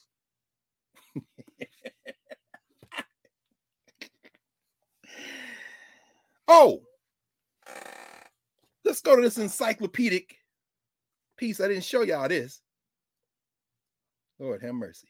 Come on, son. Where is it? Come on, son. These Arthurine Lucy's parents. Milton Lucy and his wife, Minnie. Milton and Minnie Lucy. He got on glasses because he can't read. Wait, I'm sorry. Yeah. Whole sharecropping Negro came to the flagship university. Who were her parents? Oh, I'm sorry. You're not asking who she is to us. You saying who she is to you. Know how magic Negroes drop out the sky to save America. Oh, watch out. Oh, here come Martin Luther King. Oh, watch out. Oh, here come Rosa Parks. Oh, watch out. Here come Arthurine Lucy. Thank you. Thank you. Thank you. Y'all saving us. What about their parents and their families? Oh, we don't need all them niggas. We just need them one heroic super Negroes to save the soul of America. And that makes them truly American. Don't you want to know about their families? Only if we can narrate them, you know, as poor sharecroppers and, you know. Who are they to us? I don't know about that. That's y'all. Writing for the Baltimore Afro and shit, starting narrative and Nubians. You won't care about that. Well, guess what? That contempt, my friends. I hear you, Mom. Just let me get this one off. That contempt is mutual. Anyway, let's continue. These are the parents, right? But watch this. Milton Lucy and his wife Minnie, both 69, look grim as they pondered the violence and bitter controversy stemming from the enrollment of their daughter, Arthurine Lucy, at the University of Alabama. What she's doing now, she didn't learn at home, end quote. Milton Lucy commented. This is her father. Quote, all of our sons and daughters were taught to leave white folks alone. But when they had to associate with them, to give them the respect they deserve, end quote. The parents live on their own 110-acre farm in Marengo County near Selma, Alabama. Wait, that's got to be a typo. Help me. I know it's blurry, but can you read above my finger? Did I have that right? That number? 110-acre. Yes. Farm. Okay. I just wanted to be clear. So you can't call them sharecroppers, huh? I wish I had 110. I wish I had 1 acre. Come on now.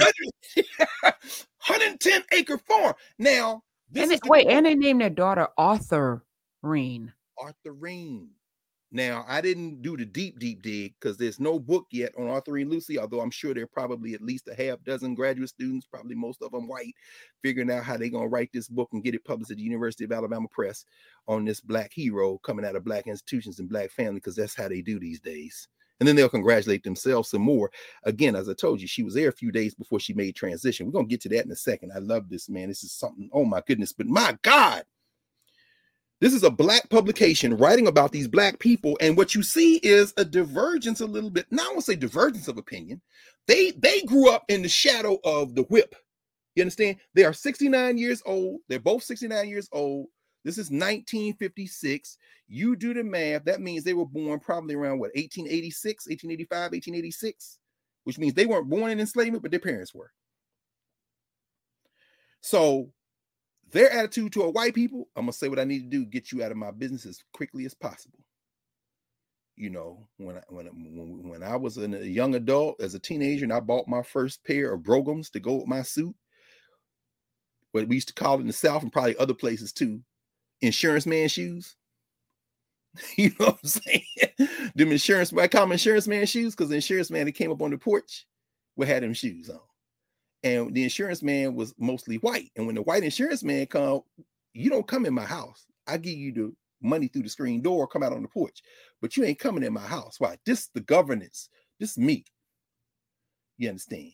So these black people, when you got to deal with white people, you give them the respect they deserve. So that means they thought whites were superior. No, what that meant is get out of my face as quickly as possible. You give them the respect they deserve. They don't mean deserve like earned by natural right. The concept of human that Sylvia Winter's talking about. What they mean is, I can't blow your brains out and I can't fight you right now, but I'm going to get these 110 acres and go out here as soon as your ass leaves and keep eating this barbecue sandwich from this pig that I raised and get me another peach off the tree that I own. And then, you know, we good. So Arthurine did not learn effing with the University of Alabama here, although she has a right to. And we're concerned because they're trying to kill her. Now, if you kill her, we're going to kill y'all. Well, please understand, we ain't coming there messing with y'all for because we know where we live. I mean, it's complicated. It's layered. But I just wanted to mention that because Arthurine Lucy went to a school that these black people here raised money for and created called Linden Academy. Linden Academy. You know who went there before Arthurine Lucy? What was that brother who was standing next to Martin Luther King in Montgomery, his boy, Ralph Abernathy. Ralph Abernathy graduated from Linden. That's how he got to school. Now, you know what that did? That sent me to the shelf because I got a signed copy of this. This Ralph Abernathy's autobiography. And he writes about not only going to Linden Academy, the guy who was hold on, let me see, can I find it in 10, 9, 8, 7, 6, 5, 4, 3, yes, on page 7. Says, on at least one occasion, my father's generosity got him in trouble with my mother. Ralph Abernathy's father was the head deacon at their church, Hopewell Baptist Church. On a Sunday morning, our small church was visited by, quote, Professor, in quote, G.P. George P. Alston, principal of Linden Academy, who was there to, quote, hit up the congregation for additional funds, end quote, since the school's teachers were in need of a raise. So G.P. Alston was the principal of the academy that Ralph Abernathy went to and later Arthurine Lucy went to. It's the high school that black people created in Alabama, one of many schools around the South, private schools black people created so their children could get that gap from elementary school to get to that junior high and high school level so they could go off to the schools, which were almost exclusively the HBCUs. That lawyer that was there with her and Ruby Hurley, he went to Talladega, still there. Y'all know they had the Amistad murals. I got that book around here somewhere. Anyway, so what we're looking at is black self-determination. Of course, they ain't gonna talk about this in the New York Times because what she's important is because she offered herself up to take another ass whipping in the tradition of Jesus Christ to sacrifice herself on the altar of American democracy. Kill her, this kind of thing, right? Again, reinforcing the question that we never ask. Little Rock 9, sacrificed themselves. Okay, where'd they go to school before that? You ever heard of Horace Mann High School? Before that, Paul Laurence Dunbar High School of Little Rock. Oh, that ain't important to us. All we want to see is them marched up down getting spit on. And then we'll fast forward to old people when we come back 5 seconds before they take their last breath, put their name on a building, give them a plaque, take a picture of ourselves doing it, and congratulating ourselves on how far we've come. Right. Well, we're going to do a little bit more than that. Okay. So Linden Academy, from there, she has graduated. One of 10 children. She has graduated. And so then she goes off and tries to get in the University of Alabama. They tell her, no, wait. No. Where did she go from there? Where could she go? Let's ask ourselves that, Prof.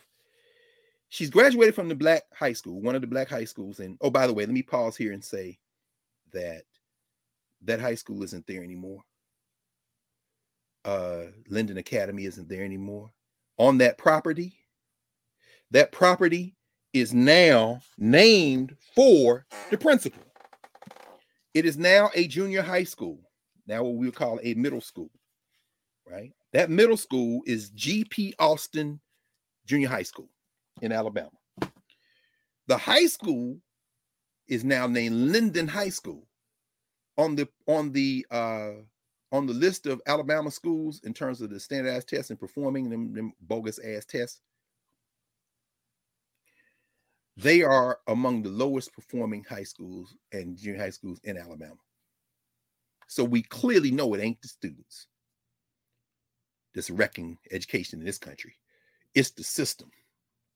Because that's the same, literally, that Austin occupies, and in an article that was in Alabama newspapers, this was in the Alabama newspapers in this year, January 2022.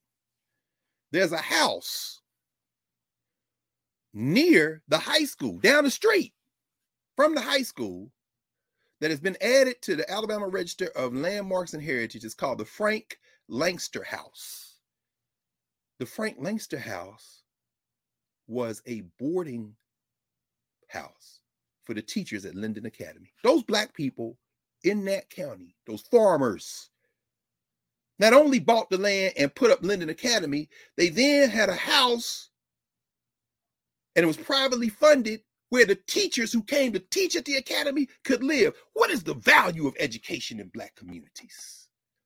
My God, the guy who owns it, Frank Langster, is the great grandson of Ed Shields. You know, I love black people in the South. He put an extra D on his name. It wasn't E.D. Shields, it's E.D.D. Ed Shields. Ed Shields came out of enslavement.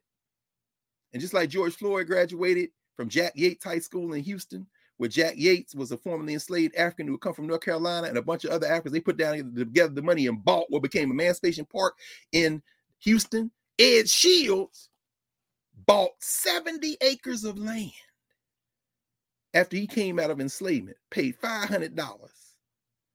And his great-grandson said, how a slave-born person got his hands on $500 to buy 70 acres of land, we don't know. But the house is still there. What Ed Shields, the formerly enslaved African, did was he gave each of his children an acre of land and donated 12 acres for the school. And Linden Academy, that's where George P. Austin Junior High School now stands, named for the brother who was the principal, who came asking for money. And Ralph Abernathy tells a story in his autobiography of how he got up that day. The principal, they call him Professor George Austin, got up and said, I want to thank Deacon Abernathy. We were here to raise money, and I know you all will help us raise money. And Deacon Abernathy has started us off by giving us $1,000. Ralph Abernathy said his mama looked at his daddy like, dude, we farmers, we ain't got $1,000. Where the heck? What? After the service, Deacon Abernathy went to Shields like, hey man, Austin said, man, you gotta keep your mouth shut. You know, my wife didn't know, but she was only but so mad because at the end of the day, dude, you just gave up our wealth. That's all we farmers, we got a little money. He said $1,000. That's man, you know how much money that is? This is what the great grandson of Ed Shields, who bought the house, who bought the land, built the house, and boarded those teachers at Linden Academy, where Arthur Reed Lucy went to high school, said. the great-grandson, in January 2022, after they put the house on the historical register, he says 3 school buses a day, they go by this house on the way to a school named for the principal of Linden Academy.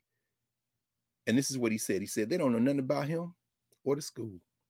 Far as they know, it just dropped out of the sky. And he says, this is the problem. They interviewed him. We don't know our history. These children, what would it do? Maybe it wouldn't do anything, but would it hurt to tell them? Would it hurt to tell them who the school you at named for and what it means in that little house you go by?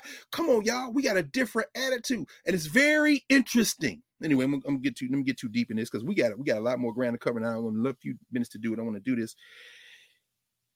Arthurine Lucy then, of course, goes to University of Alabama. Wait, no.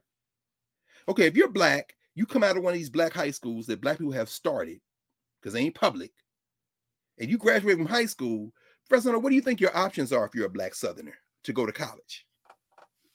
Options when you get out? When you get out of high school. You can't go to the white schools. HBCU. Exactly. Right down the road. Founded in 1878. From where she grew up on that 110-acre farm. Arthurine Lucy, equipped with a first-rate education, enrolled at a school that's still there in the city of Selma University. I think there's probably at least one person in here right now who never heard of Selma University. It is an HBCU. It is the home of the Bulldogs, founded in 1878. Hashtag unite with SU. Selma University, y'all. Selma University is a school that was started by the CME, the Colored Methodist Episcopals. Now they Christian Methodists. Some of y'all CME. I'm going to show you a picture. This is from a book called An Era of Progress and Promise. Let's see. Selma University, Reverend R.T. Pollard was the president at the time. This is from the early first decade of the 20th century. That's one of the buildings they built. Founded in 1878. This building has a 1,300 person auditorium on the second floor, and above it, dormitory space. Selma University was founded by the CME Church, started by the CME Church. It started at that time, I think that was the 6th university they had founded. A couple of them didn't make it. Several of them are still around. Selma. Some of y'all know about Payne College in Augusta, Georgia. And you may know another one that started, was named for the bishop of the CME Church, and that would be Bishop Isaac Lane, West Tennessee. Lane College, Payne College, Selma University. You know how long Selma been a university? Selma University. Selma University, I think I wrote it down somewhere. I don't know what I did with it. But anyway, Selma University was made a university in 1908. It started as the Atlanta Baptist Normal and Theological School. They teaching teachers and preachers. That's the same reason they started Howard. Come on, y'all. Come on now. Come on. We got to think about this. Selma gives away scholarships. In fact, this is the weekend. This is the weekend of the Selma Bridge Jubilee, right? See, people going down to Selma. And I agree with Roland Martin, who says this, and a lot of other people.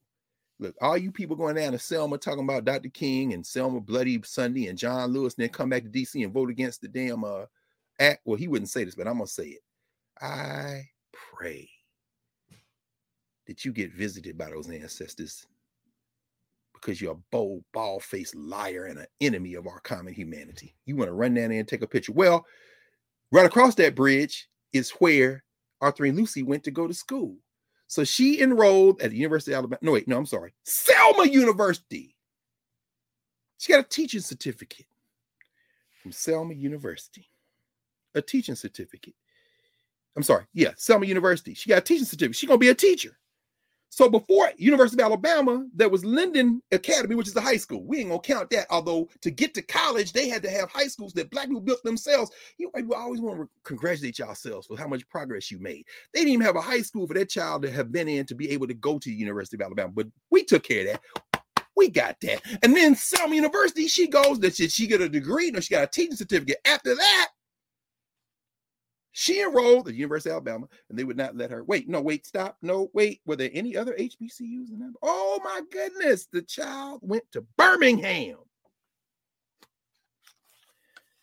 And here she is in the mid-90s talking.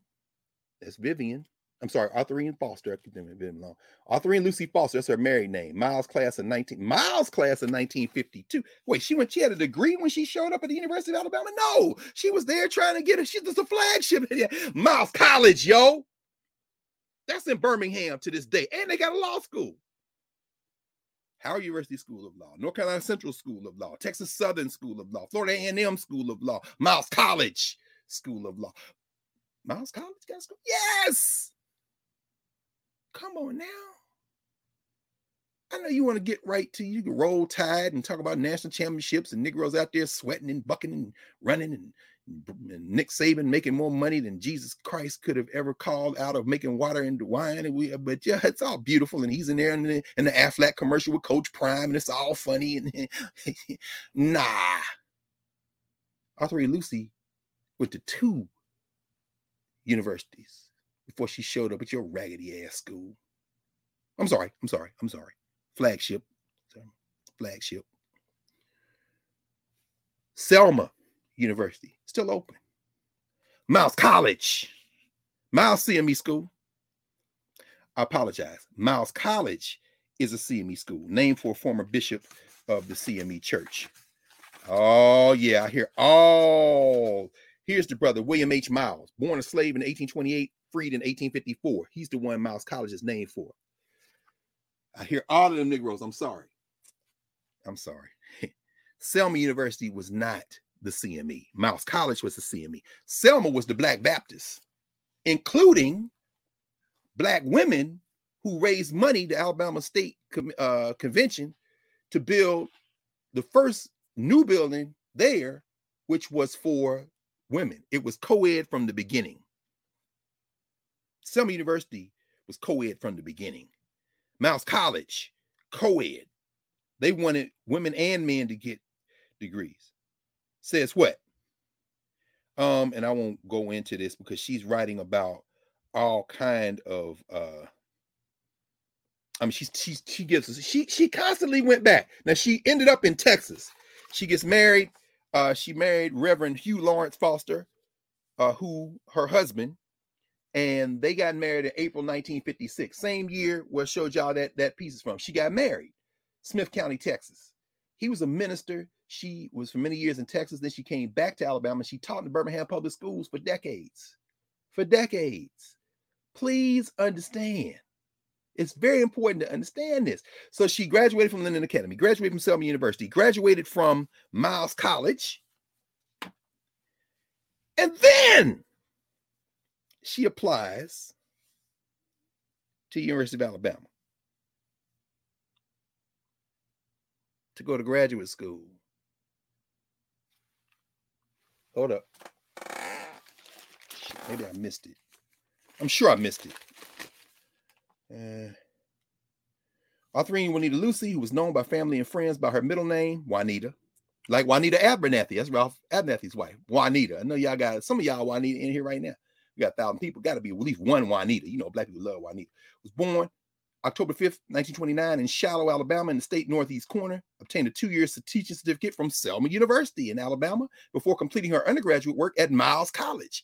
A friend at Miles, Polly Ann Myers, a civil rights activist, suggested that they join together in seeking entrance to Alabama. Right!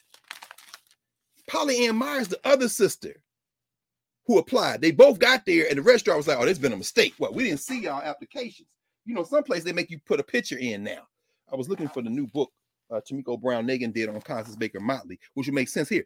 Thurgood Marshall and Constance Baker Motley of the NAACP Legal Defense and Education Fund, and Arthur Shores, a Black lawyer from Alabama who had experience in civil rights cases, waged a federal court battle on the women's behalf that began in 1953. Now remember, Thurgood Marshall goes to the Supreme Court, and Constance Baker Motley becomes the first Black woman federal judge. First Black woman federal judge. In fact, y'all heard, of course I can say it all and will say it all many, many more times and have said it many more times in the last 3 years since we've been talking about her in earnest. But Ketanji Brown Jackson, I do like the idea of KBJ, although we will say Ketanji because it's just nice to say Ketanji. You're going to make them people say Ketanji. But even though we got problems and we talk about that. Maybe we talk about that during office hours. Federal Judge Herbert Grooms ruled in June 25, goes on. And then, so they did include the information, but you see how the governance structure is not going to talk about Black self-determination in that way, nor is it responsibility. So let me see, can I wind this up a little bit by just making some whole points together? We talked about what happened after she got there, but we didn't talk about what happened after she wasn't allowed to enroll. She already got her undergrad degree. And so when they expelled her, oh, wait. They reversed the expulsion. They rescinded the expulsion. So they expelled her in 56. It was rescinded in what, 50? Was it 58? No. Certainly wasn't 68. No. Couldn't have been 78. No. Oh. They rescinded Arthurine Lucy Foster's expulsion from the University of Alabama, April the 4th, in April, rather, 1988. Professor Hunter, why do you think they rescinded her suspension then? 88. What was going on in 88? Well, what had happened between 56 and 88? A whole lot. So, a whole lot, right? I mean, certainly that game where Sam Bam Cunningham, Randall Cunningham's brother, came and beat Bear Bryant's ass like he stole something at the University of Alabama, prompting Bear Bryant famously to have said, apocryphally, I got to get me one of those. And here we are with Nick Saban leading a contingent of Black men like Pat Riley leading the Lakers to national championships. A lot had happened. So, integrate. Shit, well, if we got to integrate, hold on, we're going to decide. I want all the 4.0s and every one of them fast-ass Negroes so we can roll tide. Now, the rest of y'all go to Alabama State, Tuskegee, Talladega, whatever the hell. Selma University still open? I don't know. Shit, I don't care. Miles College, but you fast Negroes. And of the fast Negroes, after we clock you, we're going to give you another test. What? Are you interested in going to class? Oh, you are? Yeah, shit. Maybe you can go to Auburn. Auburn said, I don't want them. All right, fine. Well, yeah. You sure? You sure we can't interest you in? You know what? Can we get the welcoming committee to go meet these boys when they come to campus? Yes. Lucy and Darlene, and we're gonna need Mittens over there and Buffy. Could y'all go and meet these boys when they come? Now ask them, are they interested in going to class? Okay, and then when the coach meet them late afternoon, did you meet our welcoming committee? Yeah. Are you interested in going? Oh, you're not interested in come here and sign. You're a 5-star recruit. I want no problems. No, let me talk to your mom and them. We're gonna make sure they get a quality education. And then come on, Nick. Come on, John Calipari. Telling every parent you go to in the house that you're going to get their child to the league. And you ain't got to worry about coming to college. You play for me for a semester. And if you're ready, we'll send you because we know you just want to take care of your family. Damn that reading and writing shit. That's for Arthur's Lorene Lucy generation. And them damn Black people like her parents and like Brother Ed and like all these people that built some of them Black women that put that dorm up and some of you, that's for them. But you got opportunity to make some money and literacy. Don't worry about that. Don't worry about that. You leave that to us. We're going to make sure your system is such that we'll put the name of the principal of the high school that Arthur and Lucy went to on the side of a junior high school. It's at the bottom of the list of academic performance. And then we're going to say it's your fault. But hey, we won the national championship. Come on, y'all.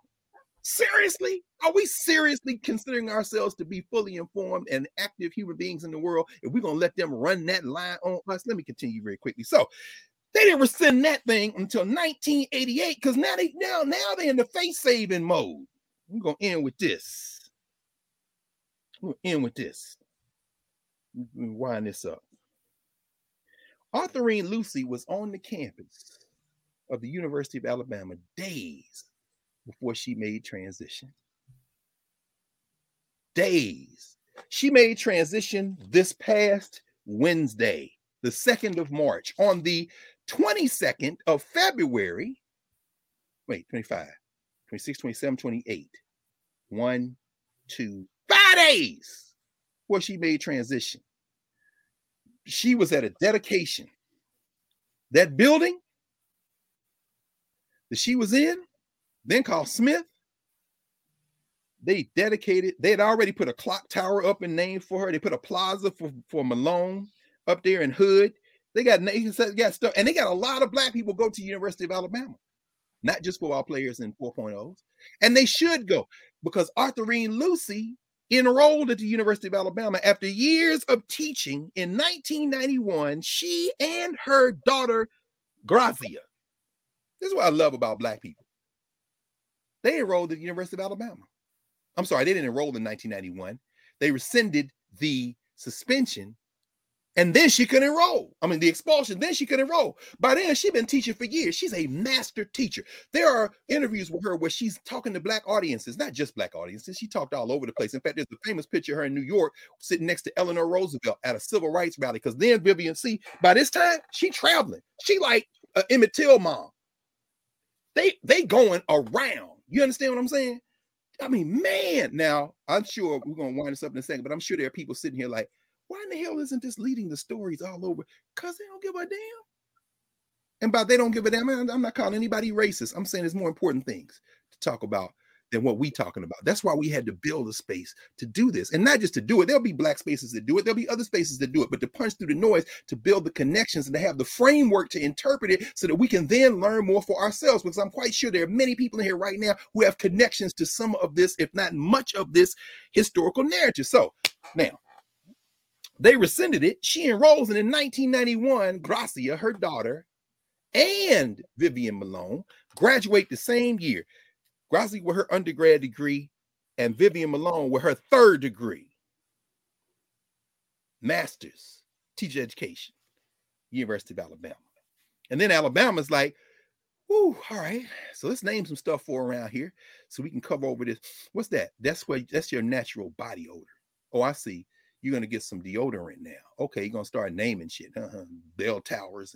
And so then 5 days before she makes transition, they name the building she was run out of. Kill her, kill her. Oh, by the way, after they got rid of her, they then celebrated. Some of them in blackface. Interesting pictures of them in blackface, these white students, because they like celebrating stuff, right? It was a celebration in Birmingham in 1963 of the bombing that killed the 4 girls, where they killed one of the 2 boys that died that day, right? Johnny Robinson shot. Virgil Ware shot. Yeah, you got to add them to Cynthia Wesley. You got to add them to Addie Mae Collins. Got to add them to Denise McNair. Got to add them to Carol Ann Robeson. There was 6 children killed in Birmingham, and them last 2, them boys was killed while they were these 4 white boys out in the street celebrating killing the black girls. I do not forgive none of it. And anybody trying to paper it over, we got a problem. But I'm not gonna get distracted. Still pointing these king glasses. So anyway, so they both graduated in 91. They both graduated in 91 from the University of Alabama. Mama with a graduate degree, adding to her degrees. By then, she's a master teacher in Birmingham, and she talks about being a master teacher in these interviews. So they named the building for her 5 days before she made transition. But watch this. You're gonna love this. You're going to love this. Oh, at the dedication, young brother Quinn Kelly, president of the Graduate Student Association at the University of Alabama, thanked her and cited her influence in allowing black students like himself to attend predominantly white institutions. Because that's the history they get. I'm sure he said other things. I ain't seen the speech. I ain't seen a recording. I want to read, maybe get the transcript, because I want to see if he talked about the fact that black institutions, beginning with her family, produced her. Because that ain't what's important to the social structure. And hey, I'm glad he's there. I know when I went to Ohio State, as I've talked about many times, Frank Hale brought us. Frank Hale had been the president of Oakwood. Oakwood's still open, Seventh-day Adventist, Alabama school, college. He left there as president of Oakwood, came to Ohio State as vice provost, created the graduate, professional, and visitation days. And then out of that, the black students created the Black Graduate and Professional Student Council. And the thing that distinguished Ohio State's group is most of us, the majority of black graduate and professional students, law students, medical students, dental students, social work students, students in all the academic fields, history, philosophy, African studies, you name it. We came from HBCU's undergrad. Arthurine Lucy came from 2 HBCUs, undergrad, before she showed up at the University of Alabama, finally got the degree, and they put that in the obituary over there, and they named a building for her. But here's the thing that you're going to really love about that building that they named for her. It was named before her for a former Alabama governor who had been a member of the Ku Klux Klan. His name was Bibb Graves. The building that is now called Arthurine Lucy Hall was named Bibb's Grave Hall. But guess what? You're not gonna like you already know. You already know. Do you know why it's named Arthurine Lucy Hall and not Bibb's was? You know why it's named Arthurine Lucy Hall and not Graves Lucy Hall? Because the Alabama Board of Trustees voted to add Arthurine Lucy's name to Graves' name. That's the truth. That happened today, not 1956. That board said, Arthurine Lucy, let's hurry up and get her before she becomes an ancestor. How old is she? 91, 92? Shit, hurry up. Okay, let's add her name and faculty and some students. I hope a couple of them ball players, I swear to God, I hope so. The story got out and people inside Alabama and out was like, wait, hold on. This dude was a Klansman. They said, well, we want to keep his name on there because he is known as governor of Alabama for increasing funding for education in the state and it helped everybody. Bibb Graves proposed that every white student in Alabama, public school student, receive an upgrade of funding of $100 a head, and that every black student in Alabama receive a upgrade in funding of $10 a head to be able. Wait, what? Yeah, but I ain't talking about 1956. I'm talking about 2022. That board of trustees in Alabama, I want y'all to rethink y'all suiting up and playing basketball or running track and shit for these people. What's wrong with y'all? At least had a decency. But that's all right, because if Prime stayed at Jackson State a few more years, and maybe Eddie George and them, and I don't know what my man at Grambling was thinking, but either way, if we can just get some momentum, y'all worried about the NBA and the NFL and coaching, but the HBCUs are where it's at. If you transform that and these blue chip athletes start going there, and then, and as you mentioned a couple of weeks ago with our brother J.R. Smith, they take a couple of these black stage classes or classes on these campuses and begin to think differently. Oh, that's when you're going to see who you're really dealing with. It's all fun and games when they patting you on the fanny and counting their money on the way to the bank. It's quite another when you show up as real competition. That's when you're going to find out how deep this commitment to integration really goes. So they when the outcry came, they said, well, hell, you know what? We just going to have to sacrifice Bibb Graves. Sorry, Bibb. And now it's Arthurine Lucy Hall. That's the campus building that is named for. And she went on to join the Ancestors not even a week after that.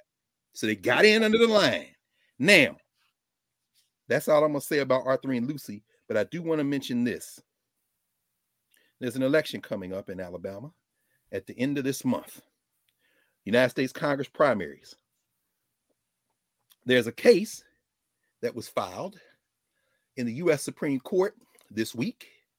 Merrill versus Milligan.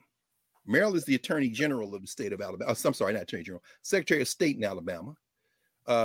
This is why I'm going back to the hit dog, Justice Beer Kavanaugh, Justice Hit Dog Hollett Kavanaugh. And we'll put an Alabama twist on that because some of y'all heard that phrase, another one of them aphorisms that black people use, one of them kind of sayings that you teach children. Old folks would say, when you throw the hot water out the back door, there's a bunch of dogs out there waiting to see if it's food you giving them, and the water comes out of the pan and hits the dogs. The dog that gets hit by the scalding water, that's the one that's going to bark. The hit dog hollers.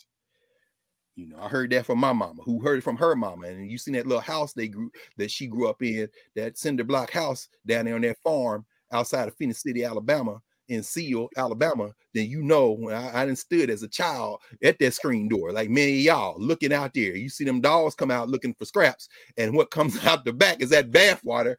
The one that gets hit is the one's gonna say, "Rrr, rrr." The hit dog hollers. Well, hit dog Justice Beard Kavanaugh hollered. He hollered when the Supreme Court of the United States ruled this week in John H. Merrill, Alabama Secretary of State versus Evan Milligan and Marcus Castor. Merrill versus Milligan, Merrill versus Castor. They use what they call a shadow docket, the rocket docket, to vacate a emergency stay of order by the Alabama District Court 3-judge panel, which stopped the Alabama legislature from implementing maps based on the 2020 census. Why is voting important? Here's why. Please pay attention. I ain't talking about nobody here. I'm talking about these folks who think voting don't matter. Who the judge is don't matter. I'm not going to get into no arguments. I'm just going to lay this out. These 3 judges, 2 of whom were from the state of Alabama, all 3 of whom were appointed by Donald Trump, but it was so racist what the Alabama legislature did that even they couldn't save them. And they said this is violating Section 2 of the Voting Rights Act. The Alabama 3-judge district court panel, in hearing, let me just get it straight, in hearing 7 days of testimony with 17 witnesses, over 1,000 pages of briefs, and having Alabama only defended itself with 1 expert who was so incoherent on the stand and contradictory that the judges said we could get him no weight. The 3-court panel said, y'all done drawn in Alabama a map of congressional districts. There are 7 congressional districts in the state of Alabama. Okay. There is 1 congressional district that encompasses most of the Black voters in what they call the Black Belt. That's where our sister Arthurine Lucy is from. Arthurine Lucy Foster is from. That Black Belt is currently represented by, and I don't know if you've ever interviewed her. Have you ever talked to Terry Sewell, Professor Hunter? No, I have not. I thought about you yesterday because Howard University just passed its Charter Day anniversary, the anniversary of the signing of the charter in 1867 that created Howard. And the Charter Day speaker at convocation yesterday was Greg Meeks. And I remember you had Greg Meeks on when you were out. Yeah, so Greg. Of course, you probably had him on many times. That's the home. Oh, yeah, that's New York. Yeah, no question. No question. In fact, he said he's headed, was it Oslo? He headed over there in this thing at some point. I think he's over there now. I think he left yesterday evening. Mm-hmm. But anyway, so I mean, I know you have CBC members on all the time. So yeah, Terry Sewell, good sister. Terry Sewell represents the Black Belt. There's 7 congressional districts in Alabama. There's 1 where it's majority Black, the Black Belt district, and it is packed because them 3 judges, Trump appointed judges, 2 from Alabama, say, hey, yo, there's a Voting Rights Act. Section 2 said you cannot diminish voting strength of minorities. And in the state of Alabama, which is 29% Black by the 2020 census, which means probably 50% Black, because you know that census, they jacked that census. Shout out to Wilbur, whatever it is. Whatever, I ain't going to talk about Wilbur. Anyway, did you know that 92% of white people, non-Hispanic white people in the state of Alabama, 92% live in a majority white district? Wait, hold on. Wait a minute. Let me think about it. Wow. Alabama, by your count, which is an undercount, Alabama's a third white. I mean, Black. Yeah.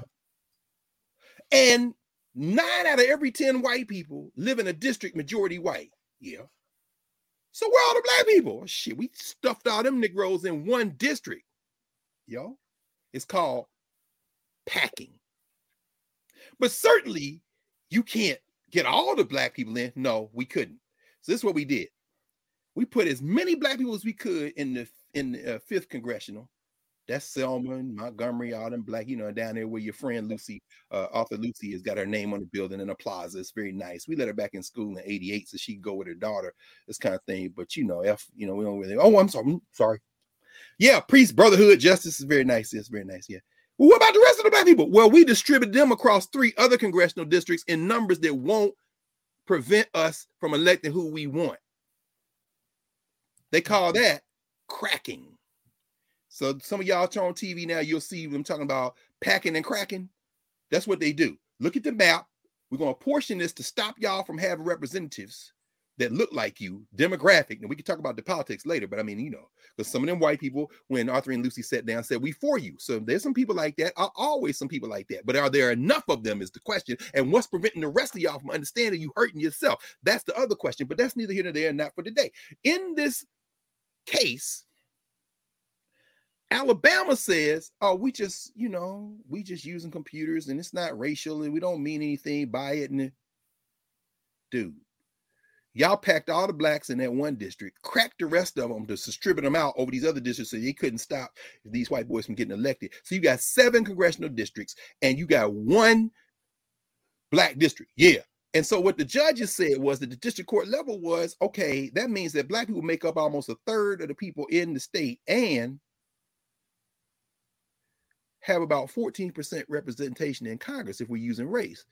He said, yeah, but it's just how it turned out.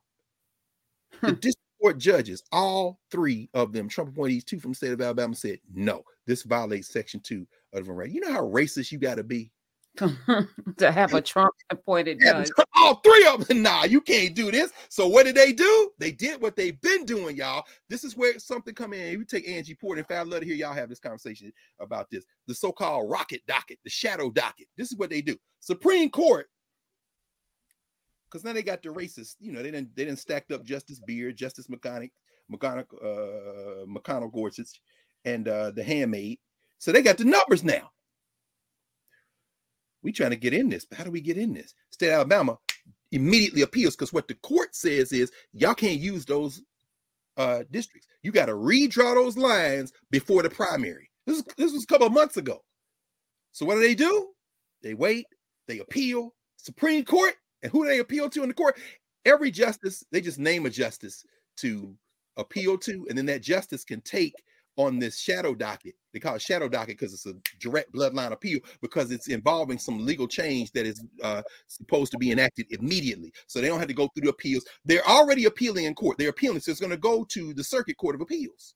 The Circuit Court level, that's where Ketanji is right now. That's where Michelle Childs will probably now be nominated to take up one of the seats that Ketanji Brown Jackson is now going to vacate when she goes to the Supreme Court.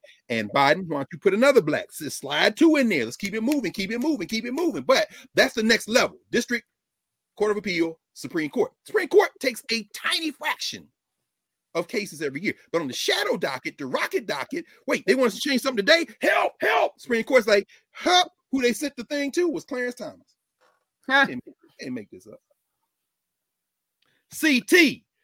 CT rode the express, turns around, gives it to his colleagues on the bench, and they rule.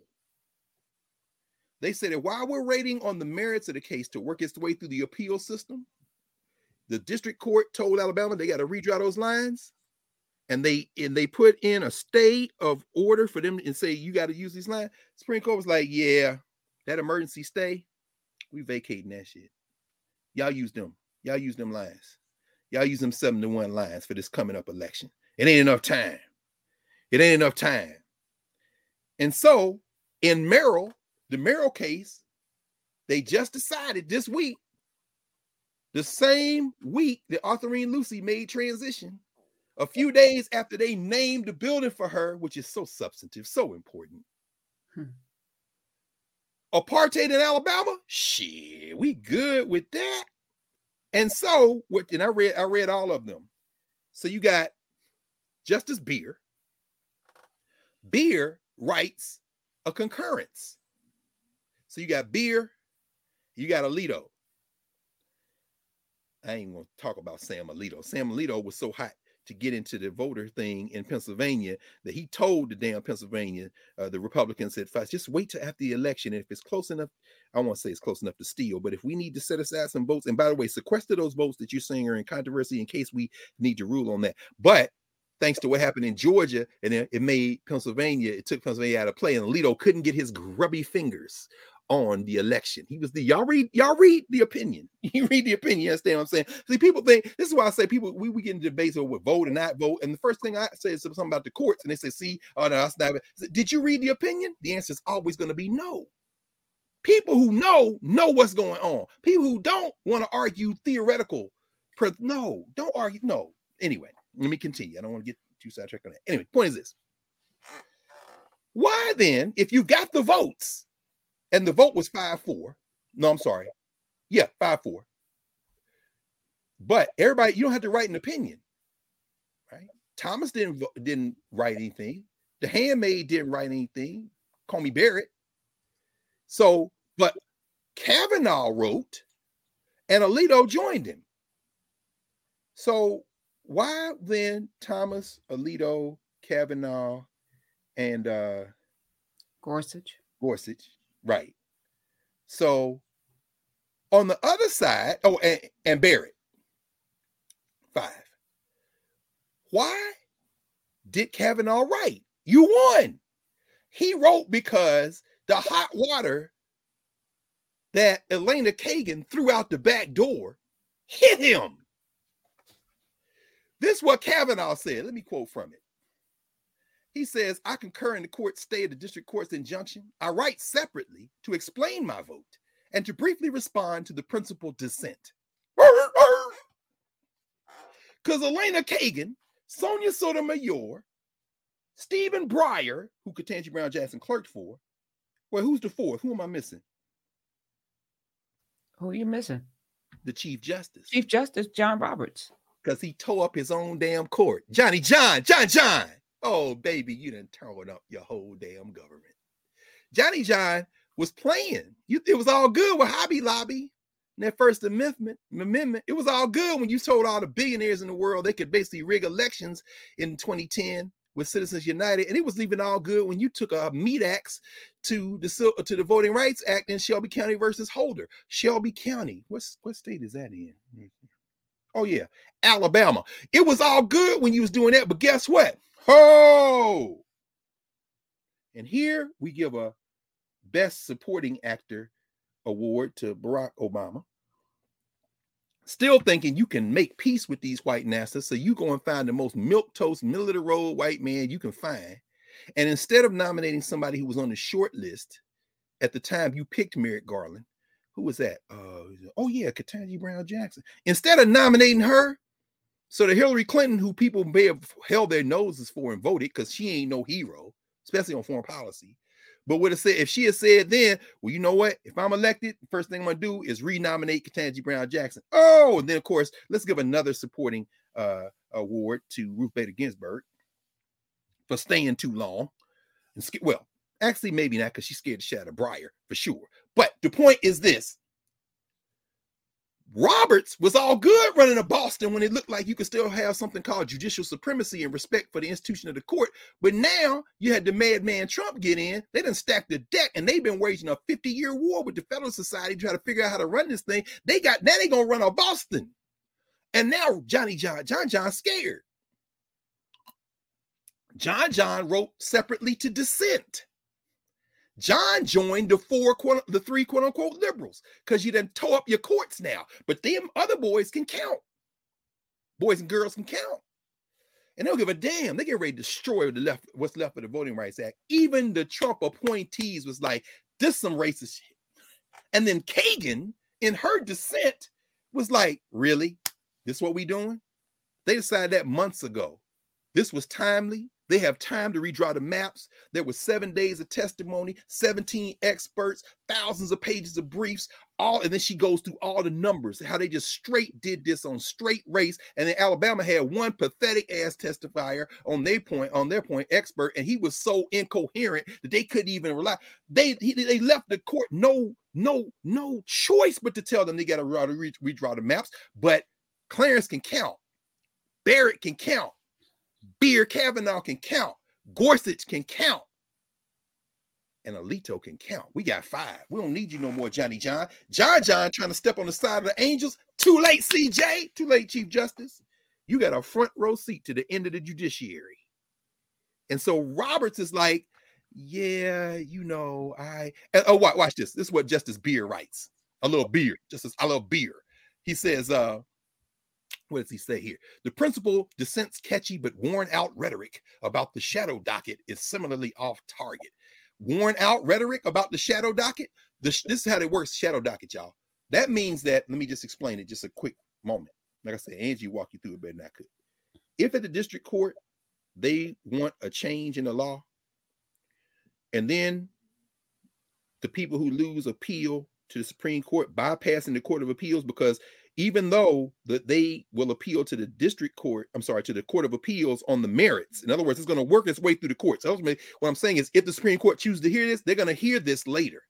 It's going to work its way through the courts. But what they're trying to now, what they're getting a chance to do is intervene in a district court order. Alabama's right now was under a district order to redraw the maps.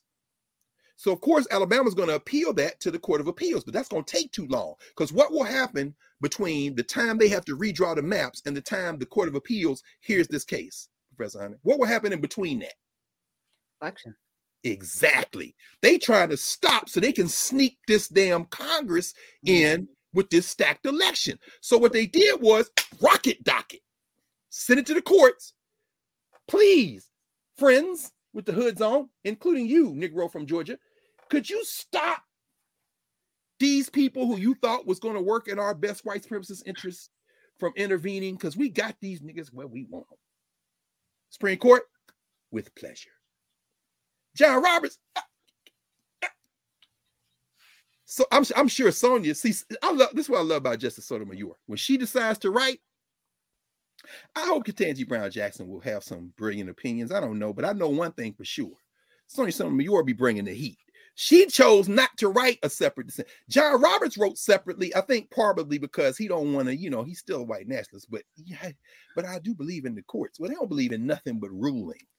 And they're gonna superheat the judiciary as far as I'm concerned. So anyway, what you then see happen is Kagan took the ball this time, and she said, first of all, y'all using this shadow docket to rule on things that we will eventually rule on the merits, but by the rules of the Voting Rights Act and by what the courts wrote at the district court level, this is not only entirely within the law, it's the only possible ruling. They have to redraw the maps. Justice Beer felt some kind of way because he got hit with that hot water because she's right. So he had to then, his concurrence is BS, chef's kiss BS.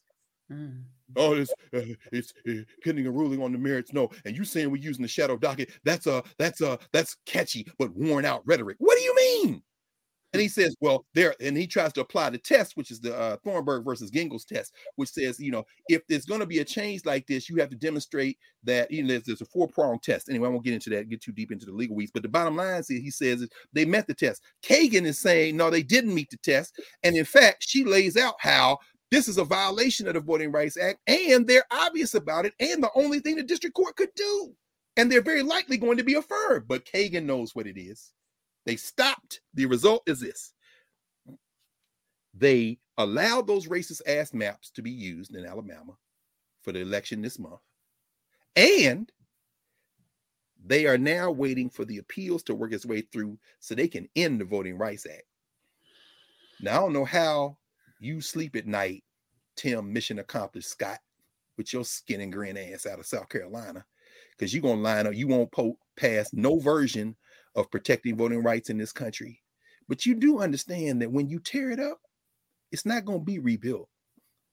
It's going to be torn up. So he's teed up to be the vice presidential candidate. You think?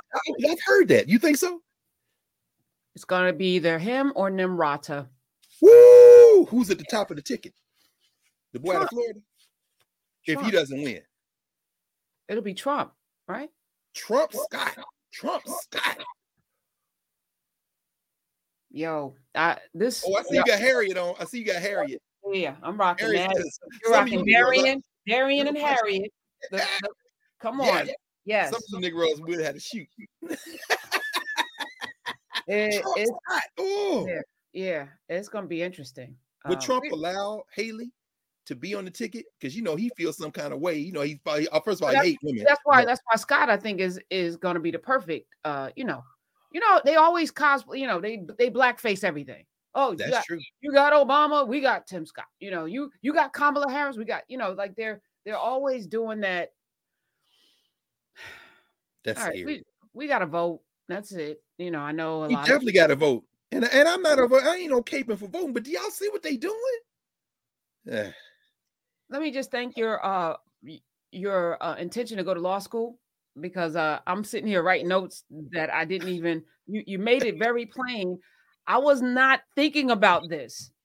And this is so important, and it's happening in real time, right in front of our faces. Some of you in Alabama talking to Gary Chambers about Louisiana, Alabama, Mississippi, these states that are on the precipice of having more of us than them, and we engage more, we vote more than anybody else, and they know this. That they are systematically disenfranchised in these states in particular, because these are the states that are vulnerable. They saw what happened in Georgia when we show up. North Carolina. And even Texas, Harris County, where they have all of those judges, that's on the precipice of a shift as well. When we show up.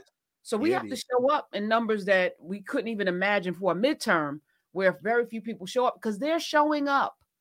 Because they understand the importance of these local elections and what it means to be able to vote and gerrymander and jerry rig and what was it, crack and pack? They call it cracking and packing and cracking. You get as many of us in one place, and then you crack the rest of us out to be in a number that can't affect the election. Well, it's time. And you're right, it's all over the country, not just the South. And if y'all go to the polls, and when you go, remember Autherine Lucy. Remember Autherine Lucy Foster. Remember her. Remember her parents. Remember the institution she came from. Remember the Black people who sacrificed everything. Remember the Black people who came out of enslavement and bought property and created the place that she could go to high school for. And the churches, the Baptists that created Selma University, the CME that created Miles College. Yeah, okay, University of Alabama, whatever. Because y'all are still a school that produces these people who end up in these Alabama state legislatures through something they call in the state of Alabama, at the University of Alabama, the machine, which is the fraternity and sorority network, the historically white fraternities and sororities and all those clubs at Alabama, where they literally reproduce them white boys and girls who go to the legislature to steal elections, to destroy them. Y'all remember that when you go to the polls in Alabama, when you go to the polls in, as you say, Louisiana and Mississippi, when you go to the polls in Kentucky, when you go all over, when you go, and if you're not in the United States, as you bang on your governments to create more equitable space, Autherine Lucy is not a name should be known just in the United States. We know that. There are Autherine Lucy Fosters all over the world. And they aren't just Black people. But when you do engage in participation in the government, I'm not saying don't be a revolutionary, God knows. But I'm saying there are ways to do this that involve more than just one way. Yes. You've got to do that. And while we remember, we have to remember. We have to come back together. Remember our ancestors pull on that knowledge and come together, because as nations are falling and empires are crumbling, the one thing that they didn't count on is that Blackness would never go. Bugs Bunny never can be killed. So can't be killed. Let's remember that. Dr. Carr, thank you so much. I love you immensely. Thank you. I love you too. See some of you Nubians tomorrow and with Maroon's Medicine Chest. See you in office hours on Monday. See you in the Metanetra class on Tuesday. And man, those glyphs, people are sharing their glyphs. I'm like, look at this. We have some artistes in the building, but also there's something. Even my glyphs look good. I'm not really. You better show it. Yes, I'm gonna share. All right, please.